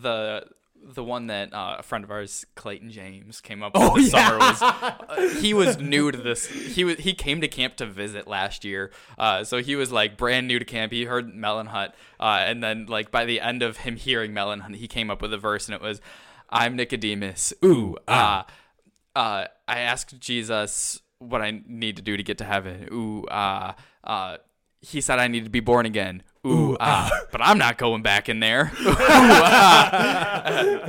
It was more eloquent than that. Yeah. But it was, like he came up with it on the spot, and it was hilarious. It was hilarious. And, that one was not sung in front of campers. No. Like we all started laughing, and then we told them, like, don't say that in front of kids. He's like, oh yeah, you're right. Yeah. So Melon Hut is like camp probably in a nutshell. Like, yeah, that's true. We're having fun, but we're praising Jesus, and like it all comes back to the understanding of like we're praising God. Mm-hmm. And yeah. Right. So, and you guys do campfires like that every night that the kids are at camp, right? Oh yeah. So you're doing it basically 5, 6, 7 days a week, right? As the leaders at camp, you are. Yeah. So like the Wild and Crazy campfire could be any like we a lot of it is like skits and improv. Jeremiah is one of our strong improv people that we'll be missing this summer because he won't be back at least as much. He won't be around as much this summer. We're hoping to get him back as much as we can, but we do a lot of improv and a lot of fun, exciting things at campfire, and that's 5 out of the 6 nights of the week. So we start on Sunday night and go through Thursday night for the Wild and Crazy stuff. Friday night we always do a closing campfire, which is usually a bit more serious, and it's more of a praise and worship style, where we pull out some more worshipful songs. I would say 80 to 90% of the songs that we sing at camp are focused around a biblical truth, and the other 10 to 20% are just plain old ridiculous. Like one of the songs we brought to camp this year was called "The Bear in the Woods Ate My Underwear," and it's a song by Ben Rector and his friend. I think it's I forget his name. Ben and Ben's feature. Josh. That's it. Josh. Something. I threw my phone over there, so we'll think of it. But it's just a song about how a guy was walking in the woods or went swimming in a creek, and a bear ate his underwear, and then he's without underwear, and like so that's the other 10 to 20% of just like ridiculous stupid songs that we sing, and but it's all fun, and we want the goal of camp is to share Jesus in this way that doesn't, I don't know, it's a way of appreciating Jesus and praising Jesus in a way that just feels so comfortable and natural that it's changed my life, and it's been a really cool thing. And that's the other thing is when it comes to camp is we're teaching kids how to study scripture, giving them tips. So we have 2 Bible studies every single day. So there's the morning Bible study, then there's the afternoon Bible study. The morning Bible study is with the entire camp with one leader at the front. Then the afternoon Bible study is just with your cabin, maximum of 10 kids, right? Max of 10 kids, probably, on average about 7 kids per cabin. Yep. And then they have an afternoon Bible study with just their cabin where their counselor leads it. And, everything we do is centered around God's word. But it's also, like Eli said, the 80-90% of the songs we sing are praise songs, fun songs. But then the other 10 to 20% are goofy songs, because not only is Camp Phillip about praising Jesus, it's also about just let kids be kids, man. Oh, for sure. Yeah, for sure.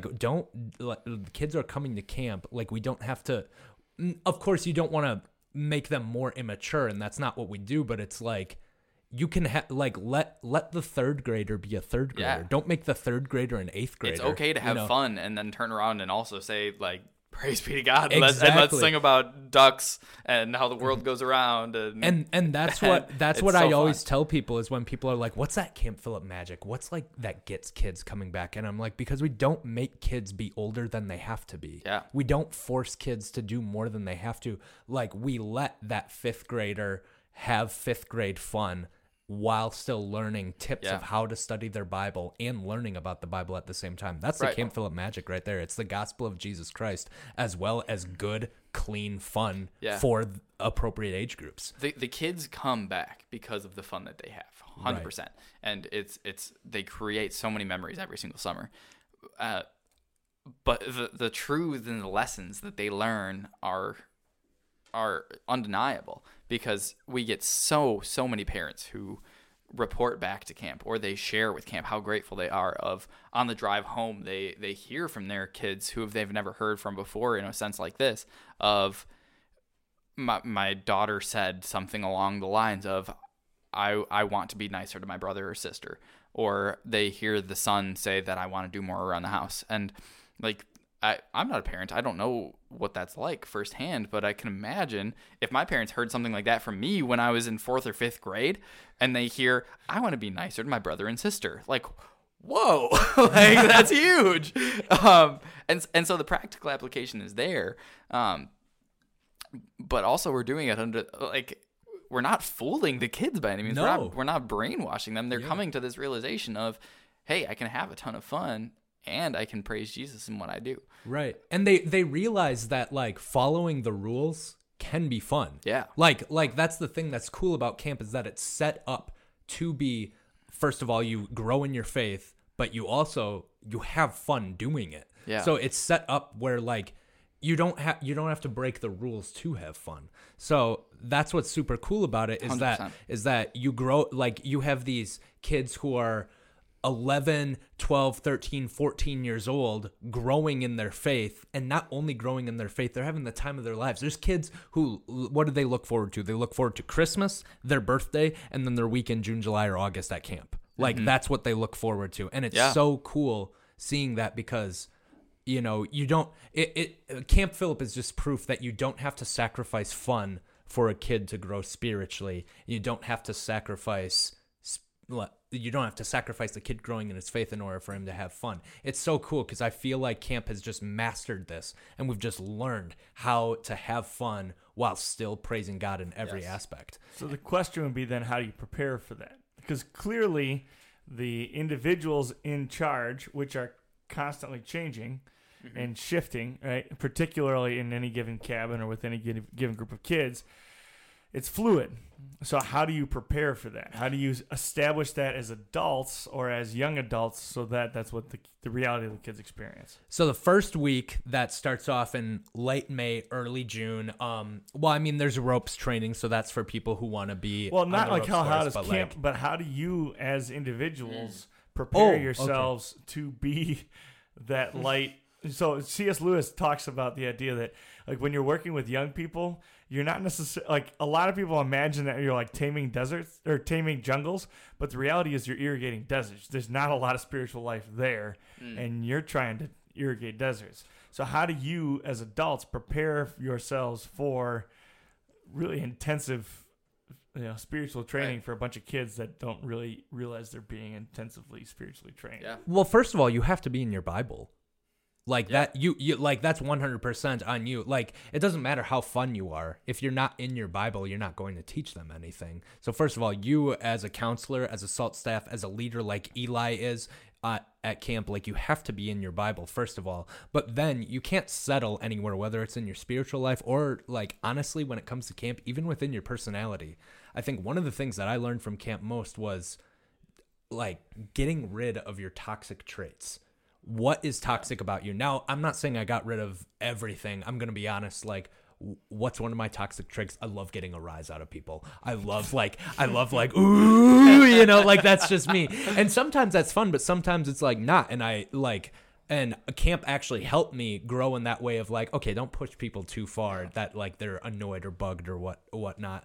No, I don't still always do it perfect, but camp made me better at that. So not only are you growing in spirituality by reading your Bible, being in the Word, growing in your faith, but you're also teaching yourself good habits. We have improv training where guys and girls are learning, like, even if they're not funny, we basically teach them how to be fun. We give them pointers, we give them tips. People always say, why are the Camp Philip staff so funny? Because we literally have an afternoon of improv training where we teach people, hey, this is what, like, these are the keys and this is how you grow from it. Yeah. So it's not just growing in the Word, which is so important. It's the most important part of your life, but you also grow in your personality. And not that you have to be an extrovert to be on staff at camp. That's not what it's about. But you do have to be willing to be around people and to grow around people. You even have probably even more advice. Yeah. I'm going to give away one of Matthew Bound's secrets on a lot of his first interviews. So if any future SALT staff listen to this, they're going to have a leg up. Sorry to Matthew. One of the things that many first-year SALT staffs get in their first interview is Matthew will do a role-playing session with them where he goes through a scenario. If you were a college-aged individual who is going to be working at a summer camp with grade school individuals, grade school, middle school individuals, and they come to you with a deep theological question, you're going to hope to have the answer, correct? Like, you want to know what to say to them. And so if they come to you and they say, hey, I'm having this trouble, I'm having X trouble, or Y is a huge point in my life, you want to know the exact words to say to them. You probably will not know the exact words to say to them because you're a young college-aged individual who has not experienced everything in life. You probably haven't experienced exactly what that child has experienced. That child might be experiencing difficulties in the home or difficulties with siblings or difficulties with their own identity that you have not personally experienced. So when that happens and that child comes to you, you're going to want to know exactly what to say to them. So Matthew does this role playing where he comes to you with this child who doesn't know where they're going in life. They don't know the answers to the questions that they have, and they come to you. And when I went through that back when I was a first year SALT staff, I bombed it dramatically. Like I'm for lack of a better term, BSing my way through it and saying everything that I can think to say of, oh, you'll be okay, and you're going to make it through this, and everything is fine. And that's not what I need to say. What I need to say is, I'm not sure, and we need to look to God. And sometimes we don't have the answer, and sometimes I don't have the answer. Let's go to a pastor, or let's go to somebody else. How can I be of the best assistance to this young Christian who is facing a turning point in their life? I need to turn to somebody who knows more than I do. And so a huge point in learning how to become a leader of what these children need is figuring out humility and to figure out, like, I am the least qualified person to be able to give the answers to these young Christians who need that path forward. And so understanding that area is a huge point of it, is that role playing is the answer to a lot of them is I don't know what to say to this person. And if you do know what to say, kudos to you. Like, you're doing a great job. But a big point of it is sometimes you're not going to have every single answer. And I think that stands true today with many people in our church, many of our companions, of sometimes we just don't have the answer. And sometimes we just need to say, hey, let's turn to God. Let's pray, and let's pray about our uncertainty. Let's pray about what we don't know, what we don't understand. I think a lot of it comes back to humility, and a lot of it comes back to there's a lot of it that's way bigger than what we know, what we understand, what we can teach. To be a leader of youth that we want to guide to the correct point, we can't pretend to know more than we do. And the other thing is that, and Eli knows this from experience, I know this from experience, you can talk to almost any SALT staff. You're going to get kids who, in your same cabin, you're going to have a kid who has both their parents are together. Everything is great. Everything is dandy. They have a great relationship with their parents. They have a great relationship with their siblings. It's all awesome. They're in the Word every single day. And then within that same cabin, and they're sleeping on the bunk below this kid I just described, is the kid who lives with their grandparents. Why'd their grandparents drop them off? Well, guess what? Dad walked out and their mom overdosed on LSD. That's it's a real thing. You know, that this happens way more often than you think. And you hear about all these kids, you hear about And you don't realize this till Thursday when they were dropped off on Sunday, and then you're like, holy, I missed so many opportunities with this kid. And you just realize how many of these kids have such tough upbringing, and you know about this too. It's just such tough upbringings, and that's the thing is, just being well-rounded, and you're not just talking to the kid who has had an easy life, who has a strong faith. You're talking to the kid who has a lot of questions, and the kid who isn't even quite sure about God, and the kid who questions God because, frankly, both their parents gave up on them, and they're living with grandma and grandpa because they're the only people who love them. And that's the thing, is I've had multiple types of that with the cabins that I've had in the past, and that's the way that it goes. And you just gotta love. You gotta love everybody. You can't show favoritism, and you gotta be able to give God's word, and to be able to build them up and love each and every single one of them the same. Right. People like Jeremiah and I we're humbled every single week that we counsel, because we're confronted with kids who don't have those parental figures that we were given in our childhood, and God blessed us tremendously. There's no questioning that. And so each week we're confronted with kids who have these unique struggles that all of a sudden we're thrown into the deep end, and we have to say, hey, God still loves you even though you don't have parents who are around. And God still loves you even though your parents are drug addicts, or your one of your parents came out. And so now we are the people who are on the front lines of that. And there's when it comes back to your question, how do you prepare for that? Ultimately, it comes down to just relying on God and his promises, and to say, I don't know how to answer your specific question, but let's go to Scripture and let's say, let's pray. Like, I don't know. Constantly, there's questions that I don't know how to answer. But it reminds me of, I always remembered 1 Corinthians, where it talks about, but these three remain: faith, hope, and love. But the greatest of these is love. And a lot of people use that as is the philosophy. That's camp. Yes, like, that is camp. And it like, a lot of people use that as their wedding passage. But frankly, there's kids who they get dropped off by their mom and dad. But you know why mom and dad are dropping them off? It's babysitting for a week. They want a week off. They want a week off where they don't have to parent their kid. This is not speaking against any parent who drops their kid off at camp. But we hear it often. Yeah. We do hear it often. And that's the thing, is kids, kids aren't always dumb. Kids know this. Kids know that mom and dad are actually just dropping me off so that they have a week off to go do, God knows what. And I'm just here at camp, and like, you hear about some kids, and what's tough is when you have to give them back to that parent, and the parent comes and picks them up when you're hearing about these struggles and stuff like that.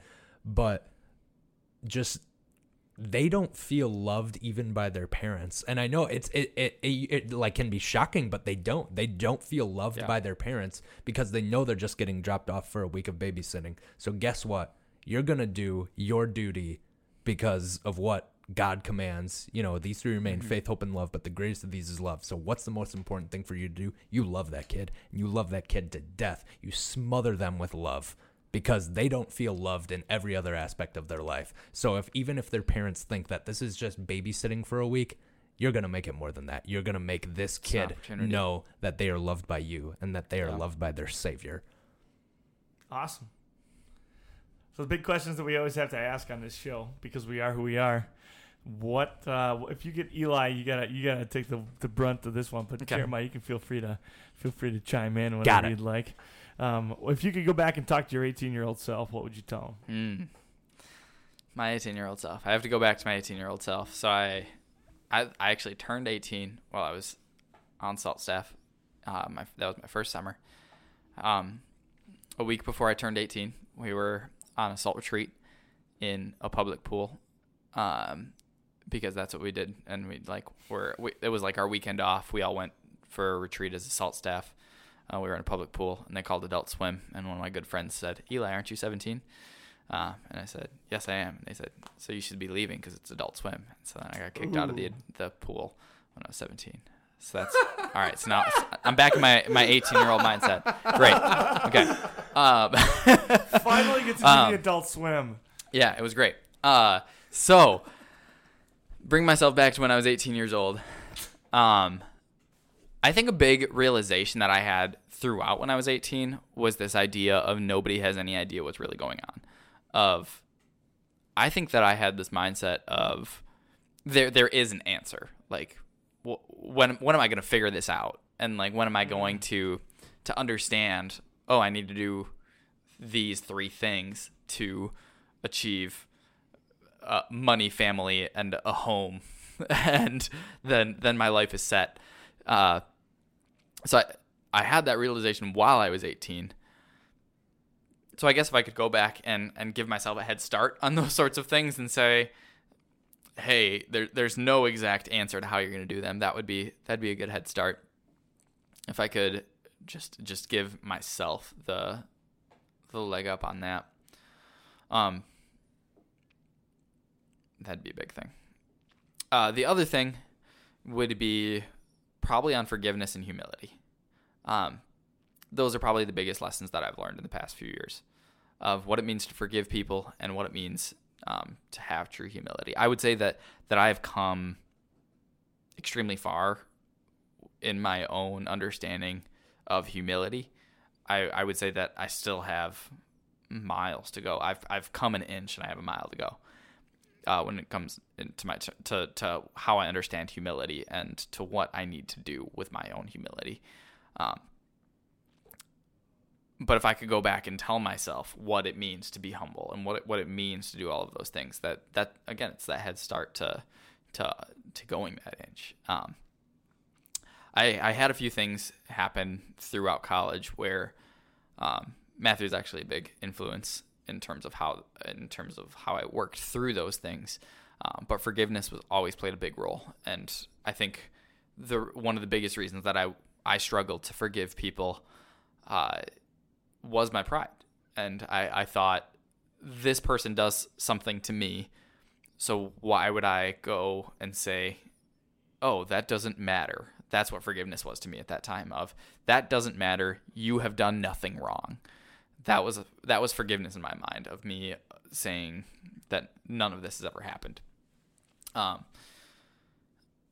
So I think if I could go back and talk to myself in terms of what forgiveness was and what humility was and is, that would do a load of good. I struggle to learn lessons from other people. I've been a stubborn person my whole life, and I struggle to listen to other people and to concede my point and my argument. And again, that goes back to that pride and that humility. And it's funny because after I've learned some of these lessons, I'm actually going back to the reader. I'm actually reading through Mere Christianity right now, and C.S. Lewis says, So good. C.S. Lewis so says good. one of the sin of all mankind, like the greatest sin, is pride, and it applies to all realms of us. Of our pride gets in the way of so many things. And if we would just approach things as humility, I've heard you talk about like what makes man in the past. And I think ultimately what makes a man is humility. And so if a man has humility, whatever leadership he achieves is what's given to him and not what he demands. Leadership is never commanded, it's what's earned. And that is good leadership. So if I could go back and talk to my 18-year-old self, I would tell him, forgive unconditionally as you have been forgiven. Because, I mean, we pray in the Lord's Prayer of, forgive my trespasses as I forgive those who sin against me. And how often do we fail at that? Like, Right. if God forgave us, like we forgive other people, hang on. Yeah. Hang Yeah. on a second. Yeah. Like, Yeah. we're not getting very far. So like we need to begin with the prayer of, let us forgive like you forgave us. Mm-hmm. And yeah, that understanding of prayer, that understanding of forgiveness, of what it means to set aside our pride and to forgive somebody unconditionally, and to say, I love you so much that no matter what you do to me, I'll return your punch with a kiss. I'll return your gossip and your hate with a full embrace. It's something that I still can't fully comprehend, and it's still something that I resist daily. But I wish that I had that. My 18-year-old self was obsessed with knowledge and wisdom, but I think right now, if I have anything that's greater than that, it's humility. And if I could have humility, I would. It's a cool thing. I feel like you have a great gift for reflection, like introspection. Which is hilarious, because if you asked me what my favorite song was, I would take an hour to answer that. Like, one of the big things at camp is we do reflections every single night, and so the questions are often like, what is the most important point in your life, or like what's your favorite ice cream flavor, or what's your favorite music? And I suck at answering those questions because I'm really bad at picking out like specific points or whatever in my life. So Well, I feel you there, like, especially on the stubborn side of things. I feel that too. Yeah. If you would have asked me, like, what's the most important point of your life? It'd be like those 3 months that I slowly decided I wanted to work with kids. Like, it wasn't like a moment. It was like God pounding me over the head for 75 days straight saying, this is what you're going to do with your life. So, yeah, sweet. The last question then, of course, is what does it mean to be a man, or what makes a Christian man? Mm-hmm. That's a big question. What you got? Yeah. So I touched on it a little bit, and I think that I would reiterate humility.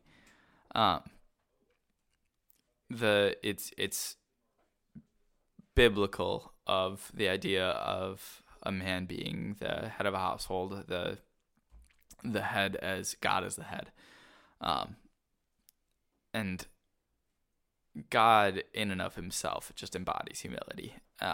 He is never like He commands respect and love, but at the same time, what else would you give him? Like he everything about him commands nothing else but respect and love.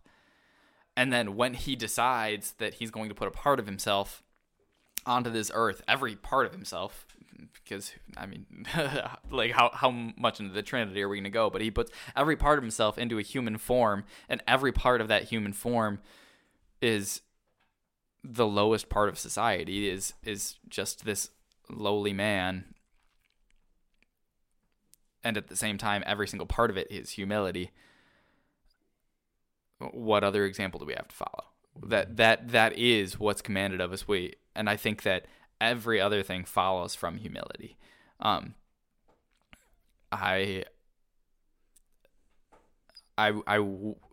can look at any great leader throughout history, and any great leader that is revered, there is the sense of humility. Like, I think George Washington is obviously the first one to come to mind. Whenever people say he was the first president elected, somebody else says, yeah, but he didn't want it. It's that idea of you're put into a position of power because people respect you, and not because you've told them to respect you, but because of the actions that you've taken, and what you've done to deserve it. Moses was an extremely reluctant leader, and he fought tooth and nail to have somebody else step in front of him. But God said, no, you're going to be the one who is leading my people to freedom. Mm-hmm. And the most respectable leaders throughout history have not demanded that respect and that honor, but it's been put upon them. So if men everywhere could set aside this idea of I need to earn my masculinity and I need to earn this respect, I think that we can get to a lot of cool places. Mm-hmm. I think that we can start to understand that we don't have anything to prove, because when we're trying to prove ourselves, we're only proving our shortcomings. We're only proving I'm a sinful man. I have gross desires that I would never say, and every single one of us has things along those lines. And whenever we're putting ourselves forward and we're saying I'm the best person out there, if everything was laid out bare, if everybody saw everything as God did, how short are we going to fall, you know? And so when it comes down to it, why do we not just to be honest, we have that Paul mindset of the worst of sinners, and the idea that I do not deserve to be in this place of leadership, and everything that I have, the only reason that I'm here is because God has given it to me. The only reason I am a husband, or the only reason that I am a pastor, or the only reason that I am a principal, or the only reason that I am a CEO, or whatever role God has put you in. It's because of what God has done. So I think what it means to be a man is, it means to make ourselves so little that we're not even a factor. That everything about what we are just reflects so brightly what the Son is, what Jesus is, what God has done for us, and the gifts, everything that He's given us. Love it, man. What you got? Basically, what it comes down to, everything that I heard Eli say is just, I think of John chapter 12, where a group of Greeks come to Philip and they say, we want to see Jesus. And that's how you got to live your life, is as if everyone that you come in contact with is like, we would like to see Jesus. So how do they see Jesus in your life? And that's by loving every single person you come in contact with. Doesn't matter who they are, doesn't matter where they come from, doesn't matter whether you're friends with them or you just met them. You just got to love people no matter what. And that's what being a man is, because I mean, we can all admit, Jesus was the ultimate man. He was firm when he had to be firm. He was gentle when he had to be gentle. But he never, for 1 second, ever stopped loving people. And that's what Jesus was all about. Amen. Amen. Love it, fellas. So glad you joined us, man. This was a blast. This was awesome. I don't want it so to be good. over. I don't want it to be over, guys. Yeah. It was a blast to have you. Yeah. What a blessing. Thanks for sharing with us. Again, just honored to have you on. Thank Glad you. to have you here. This was my pleasure. Sweet. Cool.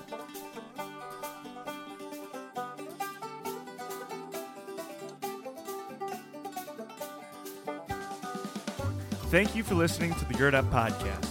If you like what you're hearing on our podcast, make sure you're sharing it with friends and family, men in your life who you think need to hear our message. You can find us on social media, on Facebook under the Gird Up Podcast, and there's a Gird Up community as well there where you can interact with other men on the journey toward Christian manhood.